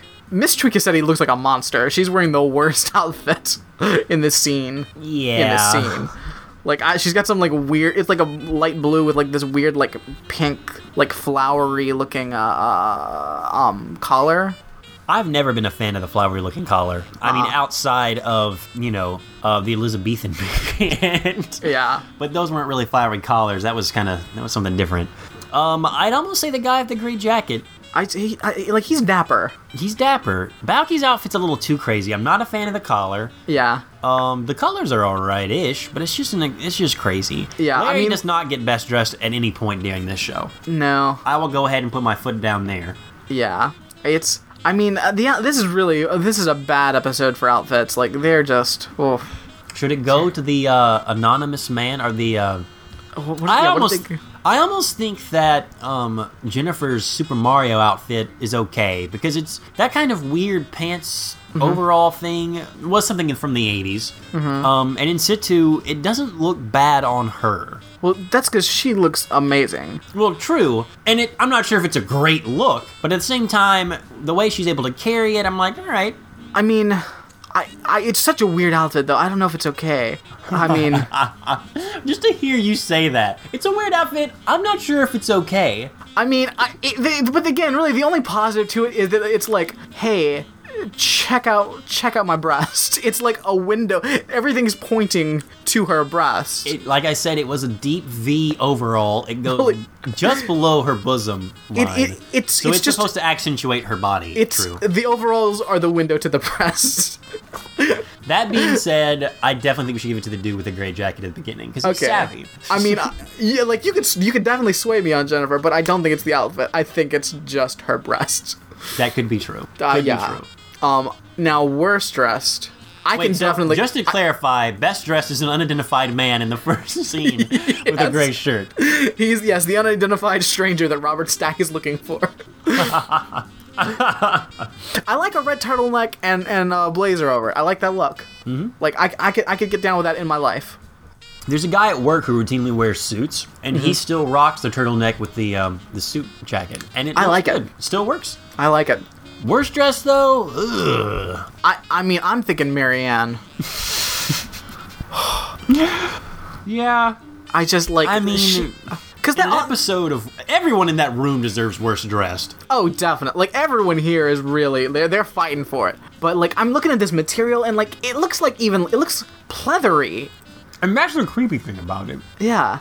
At first, I thought it was like windsuit material. But no, it has a firmness to it that only suggests that it's some kind of faux leather. Yeah. But if you're wearing real leather or even faux leather with those pants, which aren't any type of leather, and those boots, Marianne, honey, what is going on? Yeah. It's gotta be Marianne. I thought it would be really hard, but you're right. It's Marianne. It's just her outfit. Everyone has terrible outfits, but I feel hers is so terrible. Like even by Marianne standards, and Marianne is always wearing some things. I really look forward to see how the fashions develop over the course of the years this show is on. Indeed. Because it's gotta get crazier. Well, because like we're at ground zero for bad fashions. Like late 80s through early 90s, it's a fucking war zone. We almost didn't make it out. We didn't. There are pictures of me almost not making it out. Speaking of holidays, one time my grandmother gave me a windsuit for Christmas that was actually a girl's windsuit. Nice. It was straight up pink and pastel. And while I'm not averse to pink, I have some shirts that are definitely pinkish, and I've worn pink in my life. As a small child, I thought, I don't like this color. Why did you give me this? That's amazing. She's an old woman. We would like to think she was confused. I'm sure I've told this story on the podcast before. But I almost didn't make it out of that Christmas alive. My grandmother one year gave me like a collection of weird snap button Western shirts. What? Yeah, like I kept like 2 of them because I was like, I can't return all of these. Because she gave me like 5 or 6 of them. Wow. And they were these like Western style shirts. And like instead of buttons, they had snaps. And like, but they were like Western cut. Oh, and like weird looking. Like one of them was like these weird, like it was like all these different colors, and it was very strange. Like I kept one of them basically just to use as like a costume piece, but like those shirts were terrible. Wow. Yeah, man. Sorry about that one. Yeah. I mean, our grandmothers are never really a source of fashion, in neither of our lives or anyone's lives, really. Truth. Unless your grandmother's like Coco Chanel or someone, I mean, then maybe. And even then, I'd worry. If your grandmother is, please call the podcast and tell us what that's like. God, they must hate it though. My grandmother has these weird, like, outlandish fashions. It's, I don't like them. I just want to be like my friends. Not these weird I appreciate it. It's just weird. So who won and who lost? Ooh. I mean, on the surface, you might think that Larry lost because he didn't get to do holidays. Really? And that's possible. But I feel like Balki like went out of his way to like bend towards him and make him an awesome thing. I feel like Larry might have won. See, because that's what I was thinking. Because like he doesn't get to be the Christmas boy. But I don't know. I feel okay. Twinkassetti lost. He got hit by his wife. He lost the bonus money. No one else in the Twinkassetti family won anything. Marianne and Jennifer, they're going skiing. Nothing I really, and they're wearing those outfits. So, I mean, does it really come down to? Look, it's a holiday episode. The holiday itself comes down to Larry and Balki. I almost think that winning and losing has to come down to them as well. Well, Twinkassetti might have lost. Yeah, I mean, he was forced. Well, okay, Twinkassetti lost. He lost money and he got a black eye. Yeah, he lost far worse than Balki lost. And his wife spent $100 on meat. The worst thing that happened to Balki was that he spent a few hours in a closet by himself just waiting. The worst. Twinkassetti has been hit, spousal abuse. His kids don't respect him anymore. He's losing money. Twinkassetti's living a nightmare. Yeah. He loses this Christmas. This Christmas, lost. He loses. You know who might have won? Elaine. Huh. I would be game for that. Because Elaine is now, and she's going to say that this is shenanigans and she gets next year too. Oh, yeah. She was subbing for Larry. It's Larry's fault if he can't come and fulfill the station of Christmas boy. So she gets to be Christmas girl twice in a row, I'm thinking. I think Elaine so. straight up made out. I think Elaine won. So Twinkassetti lost, and Yes. Elaine, the sister of Larry, won this Christmas. I think so. Really quick before we completely leave Perfect Strangers until next time, on the PerfectStrangers.tv website, there is a subsection called ads, print ads. Go there and have fun, because my favorite is a picture of Larry and Balki. There's a line between them. There's just their headshots. And over Larry's it says sheep, and over Balki's it says herder. And then below it says Perfect Strangers premiere. Awesome. 8 p.m. That is awesome. There's also one that says has a picture. It's over Larry. It says domestic, and then there's Balki making a face, and it says imported. Perfect Strangers, will you? Oh, I love it. There's one from 1987, which is a little weird. Oh boy. Are you seeing this? Where there's a lot of chest hair on Balki, Yeah. and I think he's wearing either an animal skin vest and a towel or something. Yeah, that's upsetting. I don't like that. There's also one where Balki's touching Larry's face. The 80s. When will they stop? Amazing. Yeah, guys, you've got to go check this out. What is this one about graduation speaker? Graduation speaker, question mark? The last time I spoke to a crowd this big, they were grazing on the hillside. Perfect Strangers. I love it. Damn, the 80s were a fun time. Guys, thank you so much for listening to Ramjack. We've enjoyed it. We can only hope you've enjoyed it. Maybe you've learned some life lessons. Maybe we've helped you with something that's been troubling you. Tell us what's up. You can phone us. Brad, what's the phone number? It's 206-339-5894. And I think we have some voicemails this week, right? Oh, we got a stack of voicemails. Let's start them off. Hello, assalamualaikum. Rama, maa ngi doon woo seet noo def si fekk yaa ngi ci jàmm doon maa ngi nuyu sëñ bi ak xale yi doon loo affaire natt bi saa la bëgg la expliquer boo jógee bu fekkee jot ko sama message boo amee jot nga woo maa ngi ci liggéey bi nag boo ma jotul rek bàyyi message su ma féexee naa la rappelé incha allah aywa ñu yendu jàmm ok bye bye. All right, well, thank you. If anyone understood that, please let us know what that person said. Okay.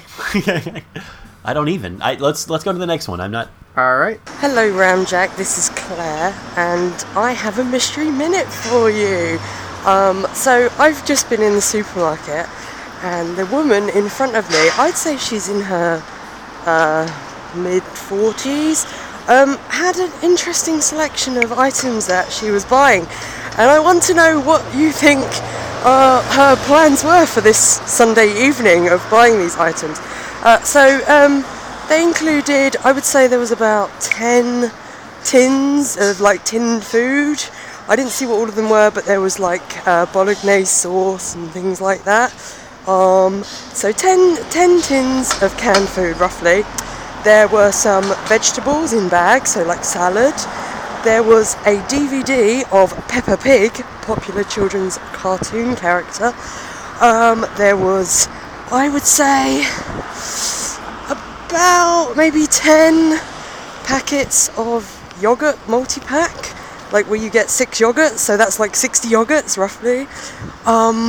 60 yogurts, okay. And then there was, I would say maybe between 10 and 20 boxes of tampons. So we have tin food, we have mixed vegetables, we have Peppa Pig DVD, we have lots of yogurt, and we have even more tampons. Please tell me what was happening, because I'm intrigued. Bye. All right, Alex. This is a mystery minute. Whoa. I'll let's think about this for a second, and then I'll start the clock, and we'll solve the mystery. So, lots of canned food, Lots vegetables. of canned food. Some bags of vegetables. 60 yogurts. 60 yogurts. And a lot of boxes of tampons. A lot of boxes of tampons, and Pepper Pig DVD. How can we forget the Peppa Pig DVD? I need to look up Peppa Pig really quick. Yeah, let's figure out what the hell Peppa Pig is. Peppa Pig. Oh goodness, I have seen Peppa Pig. Peppa Pig, okay. It's a British preschool animated television series. All right, Alex, are you ready for me to start the clock? Okay, I think I could start it. All right, 3, 2, 1, go.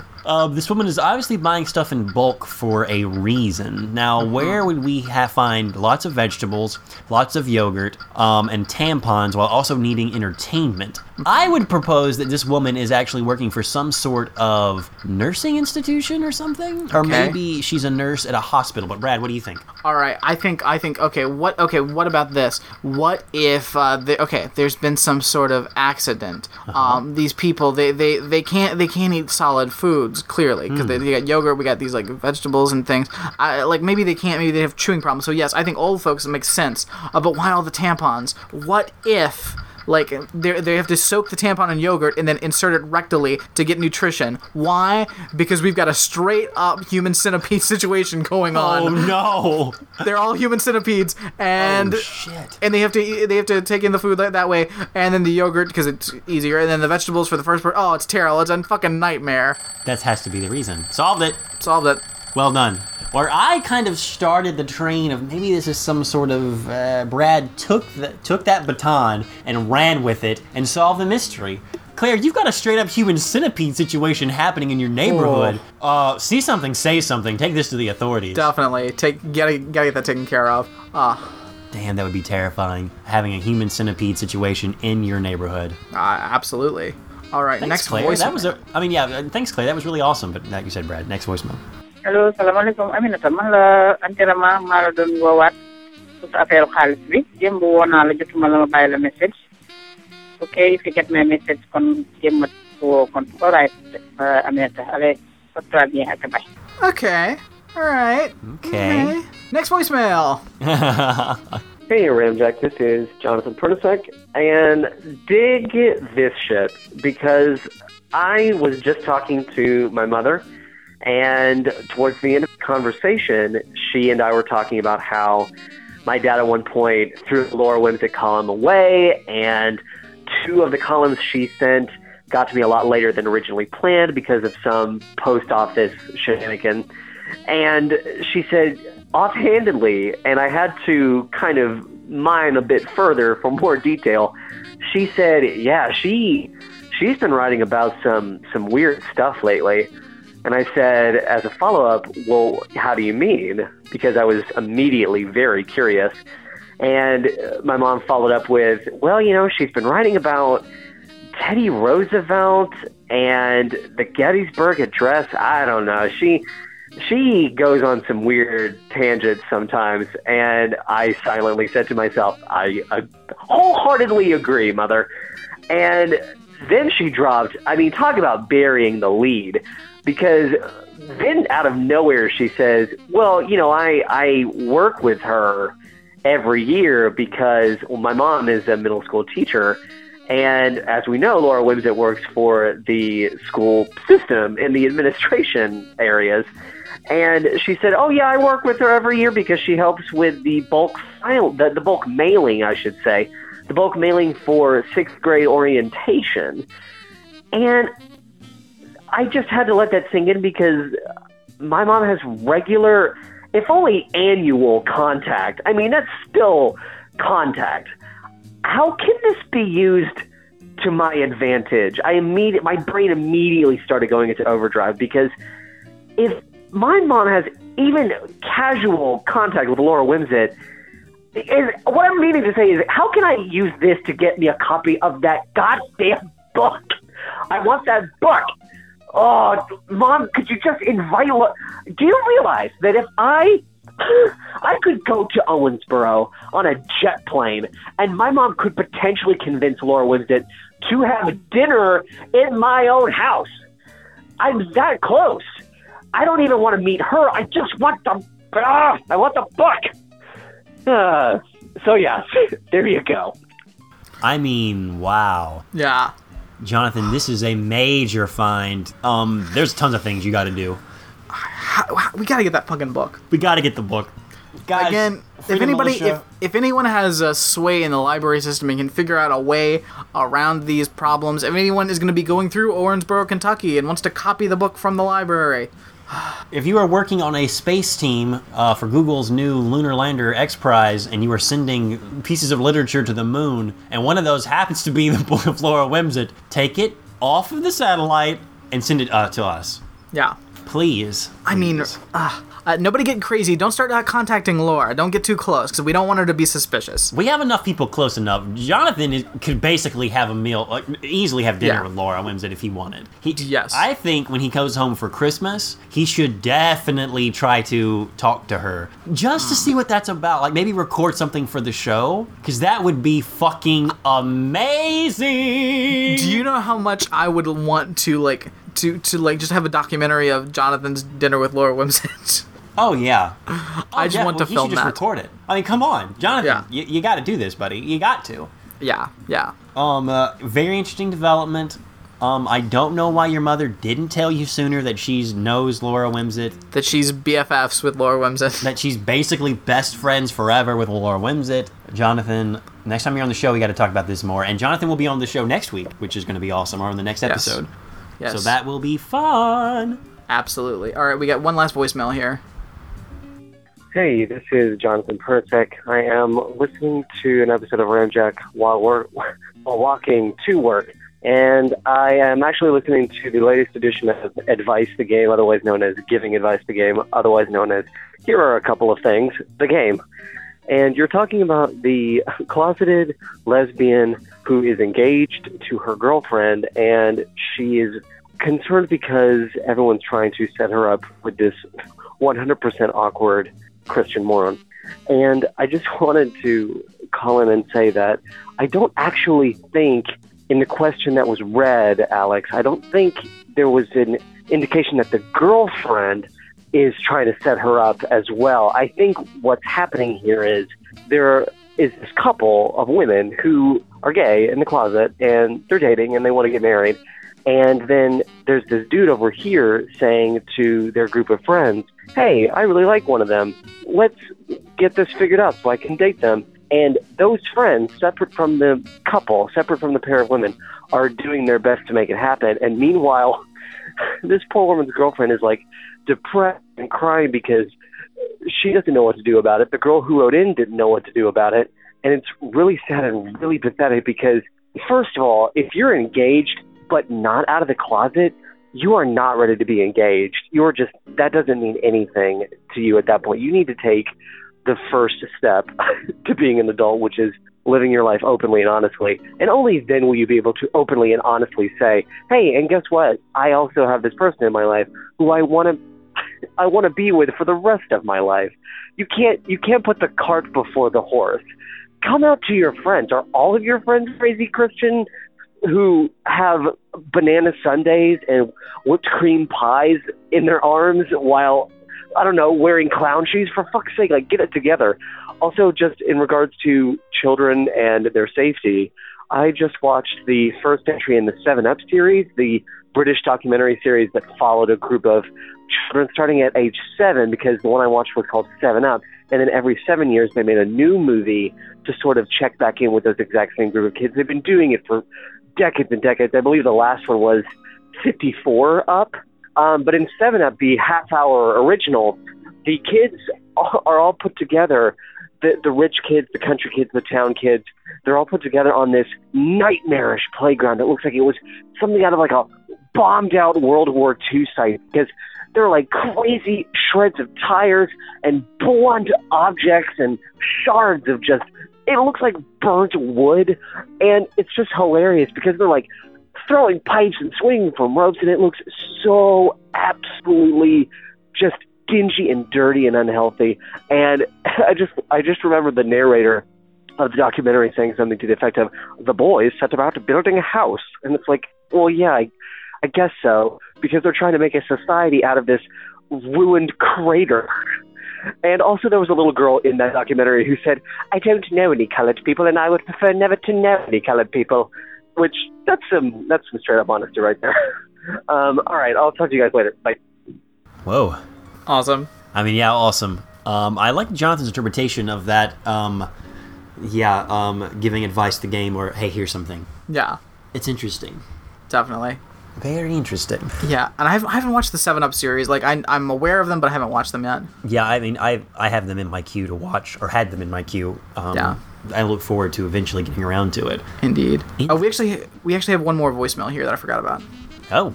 So, last one for reals. Hey, Ramjack, it's Jonathan Pernisek again. And right before the tone, I thought to myself, oh God, I've completely forgotten what I wanted to talk about. But then I remembered. So here it is. I just wanted to relate how insane it is that when I visited Enya's website, hold on, that's not the insane thing that I wanted to express. It's insane, yes, but as a fan of Enya, for me, it is perfectly logical to visit her official website, the news section of which hasn't been updated since 2010. I'm pretty sure I think she's had an album since then, but maybe the webmaster is asleep at the wheel. No, what is truly insane about the website is the store section, and you'd think they would have all of Enya's albums. You would think that would be a rock solid foundation for a merchandise page. You'd think that, I don't know, what else might they have? A mug? I don't know, but you don't expect there to just be one item, and there's only one item available in the Enya merchandising store, and that's an Enya baseball cap. It's pitch black with gold lettering that spells out Enya. What? Who's buying that except for me? Who would buy that except for me? Who would want that except for me? I'm talking about Christmas in the future. This is just all a pretext for dropping hints. If anyone wants to buy me an Enya baseball cap, God knows I'm not gonna get that Laura Whimsett book anytime soon. Just come on, I'm just a boy who wants a baseball cap. Hey, with the things. Goodbye. Amazing. Wow, I'm looking at this right now. This is pretty bare bones. Jonathan's looking for a Caribbean blue Christmas. Somebody buy Jonathan an Enya baseball cap. It's kind of ridiculous. I can't find her actual web. Oh, here we go. Enya.com's website. Yeah. Aww. Go to the shop. Look at that baseball cap. I'm looking at it right now. That's the only thing they have left. Enya logo baseball cap, one size. Who's still filling these orders? I don't know. Oh, she's got a Flash interactive thing. Ooh, she has her whole website in an interactive mode where you've got a candle lit looking over a map of her estate. Oh, here's her gallery. Pictures of an old Enya. Yikes. What's the trinket room? Yeah, this is weird. Isn't it, though? Secret room is closed. Alright. Thank you for all those voicemails, everyone. We really appreciate it. And again, feel free to phone us. You can also email us at ramjackpodcast@gmail.com. There are other methods, Brad, maybe Twitter? You can hit us up on Twitter at Ramjack Podcast. The website is ramjackpodcast.com. Go there, go to the wiki, join the Facebook group. Yeah, the Facebook group's a fun time. I really enjoy it. You can also go on iTunes, leave us a review. That's always fun. But most importantly, tell someone about the show. Yes. Look, I know you're in the back of the class and you've had your hand raised for 20 minutes and no one's calling on you. Just stand up and say, hey! And then after the awkwardness, everyone looking at you and the crippling, I guess, anxiety you have, muster the strength to say, Ramjack Podcast, before you quickly sit down. Or run out of the room. Running out of the room is better. Yeah, just Definitely. tell some people about the show. Just do it. Find a way. Find a way, and we'll continue to find a way to bring you a quality podcast. Put a billboard up. We possibly can. Put a billboard up. If you put up a billboard, Alex will send you a copy of the poster the second it's done. I will deliver it to you firsthand the second it's done. Great job. Definitely. Put up a billboard, Alex will hand deliver you a poster the second he finishes it. Yeah. I mean, contact us. We need to get you some graphics for that billboard. But, yeah. Or just have it black background, white letters, Ramjack Podcast. Yeah. .com. Good plan. All right, guys. Well, I just want you to just keep in mind when you're out there and, people are trying to ask you about stupid fish sandwiches and annoying you with their la balance questions and all these antics are happening. And it feels like life just can't get any more stressful dealing with all these monsters. You know what? I'm just going to let you hold the drinks and say, have fun with that!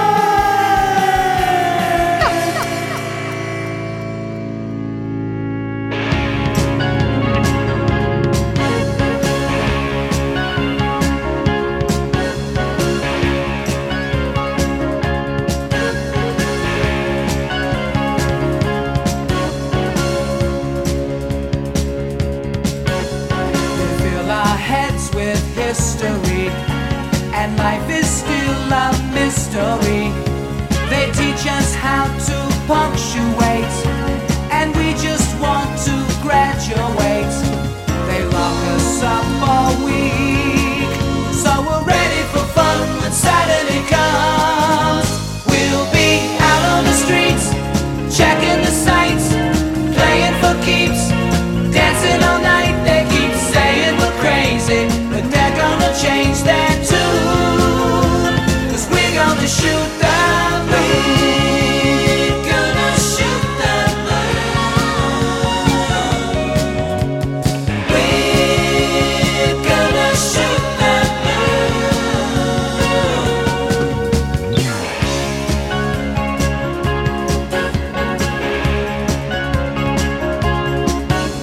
They tell us we're not old enough to understand the facts of love.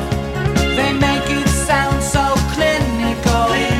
Yeah, why are they so cynical? I guess they've had their chance to reach for the stars. Now we're taking ours. We'll be out on the streets, checking the sights, playing for keeps, dancing all night. They keep saying we're crazy, but they're gonna change that tune, 'cause we're gonna shoot the moon. Gonna shoot the moon. Oh yeah, oh yeah, oh yeah, oh yeah. We're gonna shoot the moon. La la la la la la la. We'll be out on the streets, checking the sights, playing for keeps, dancing all night. They keep saying we're crazy, but they're gonna change that tune. We'll be out on the streets, checking the sights, playing for keeps. Yeah, we're dancing all night. They keep saying we're crazy, but they're gonna change that tune, 'cause we're gonna shoot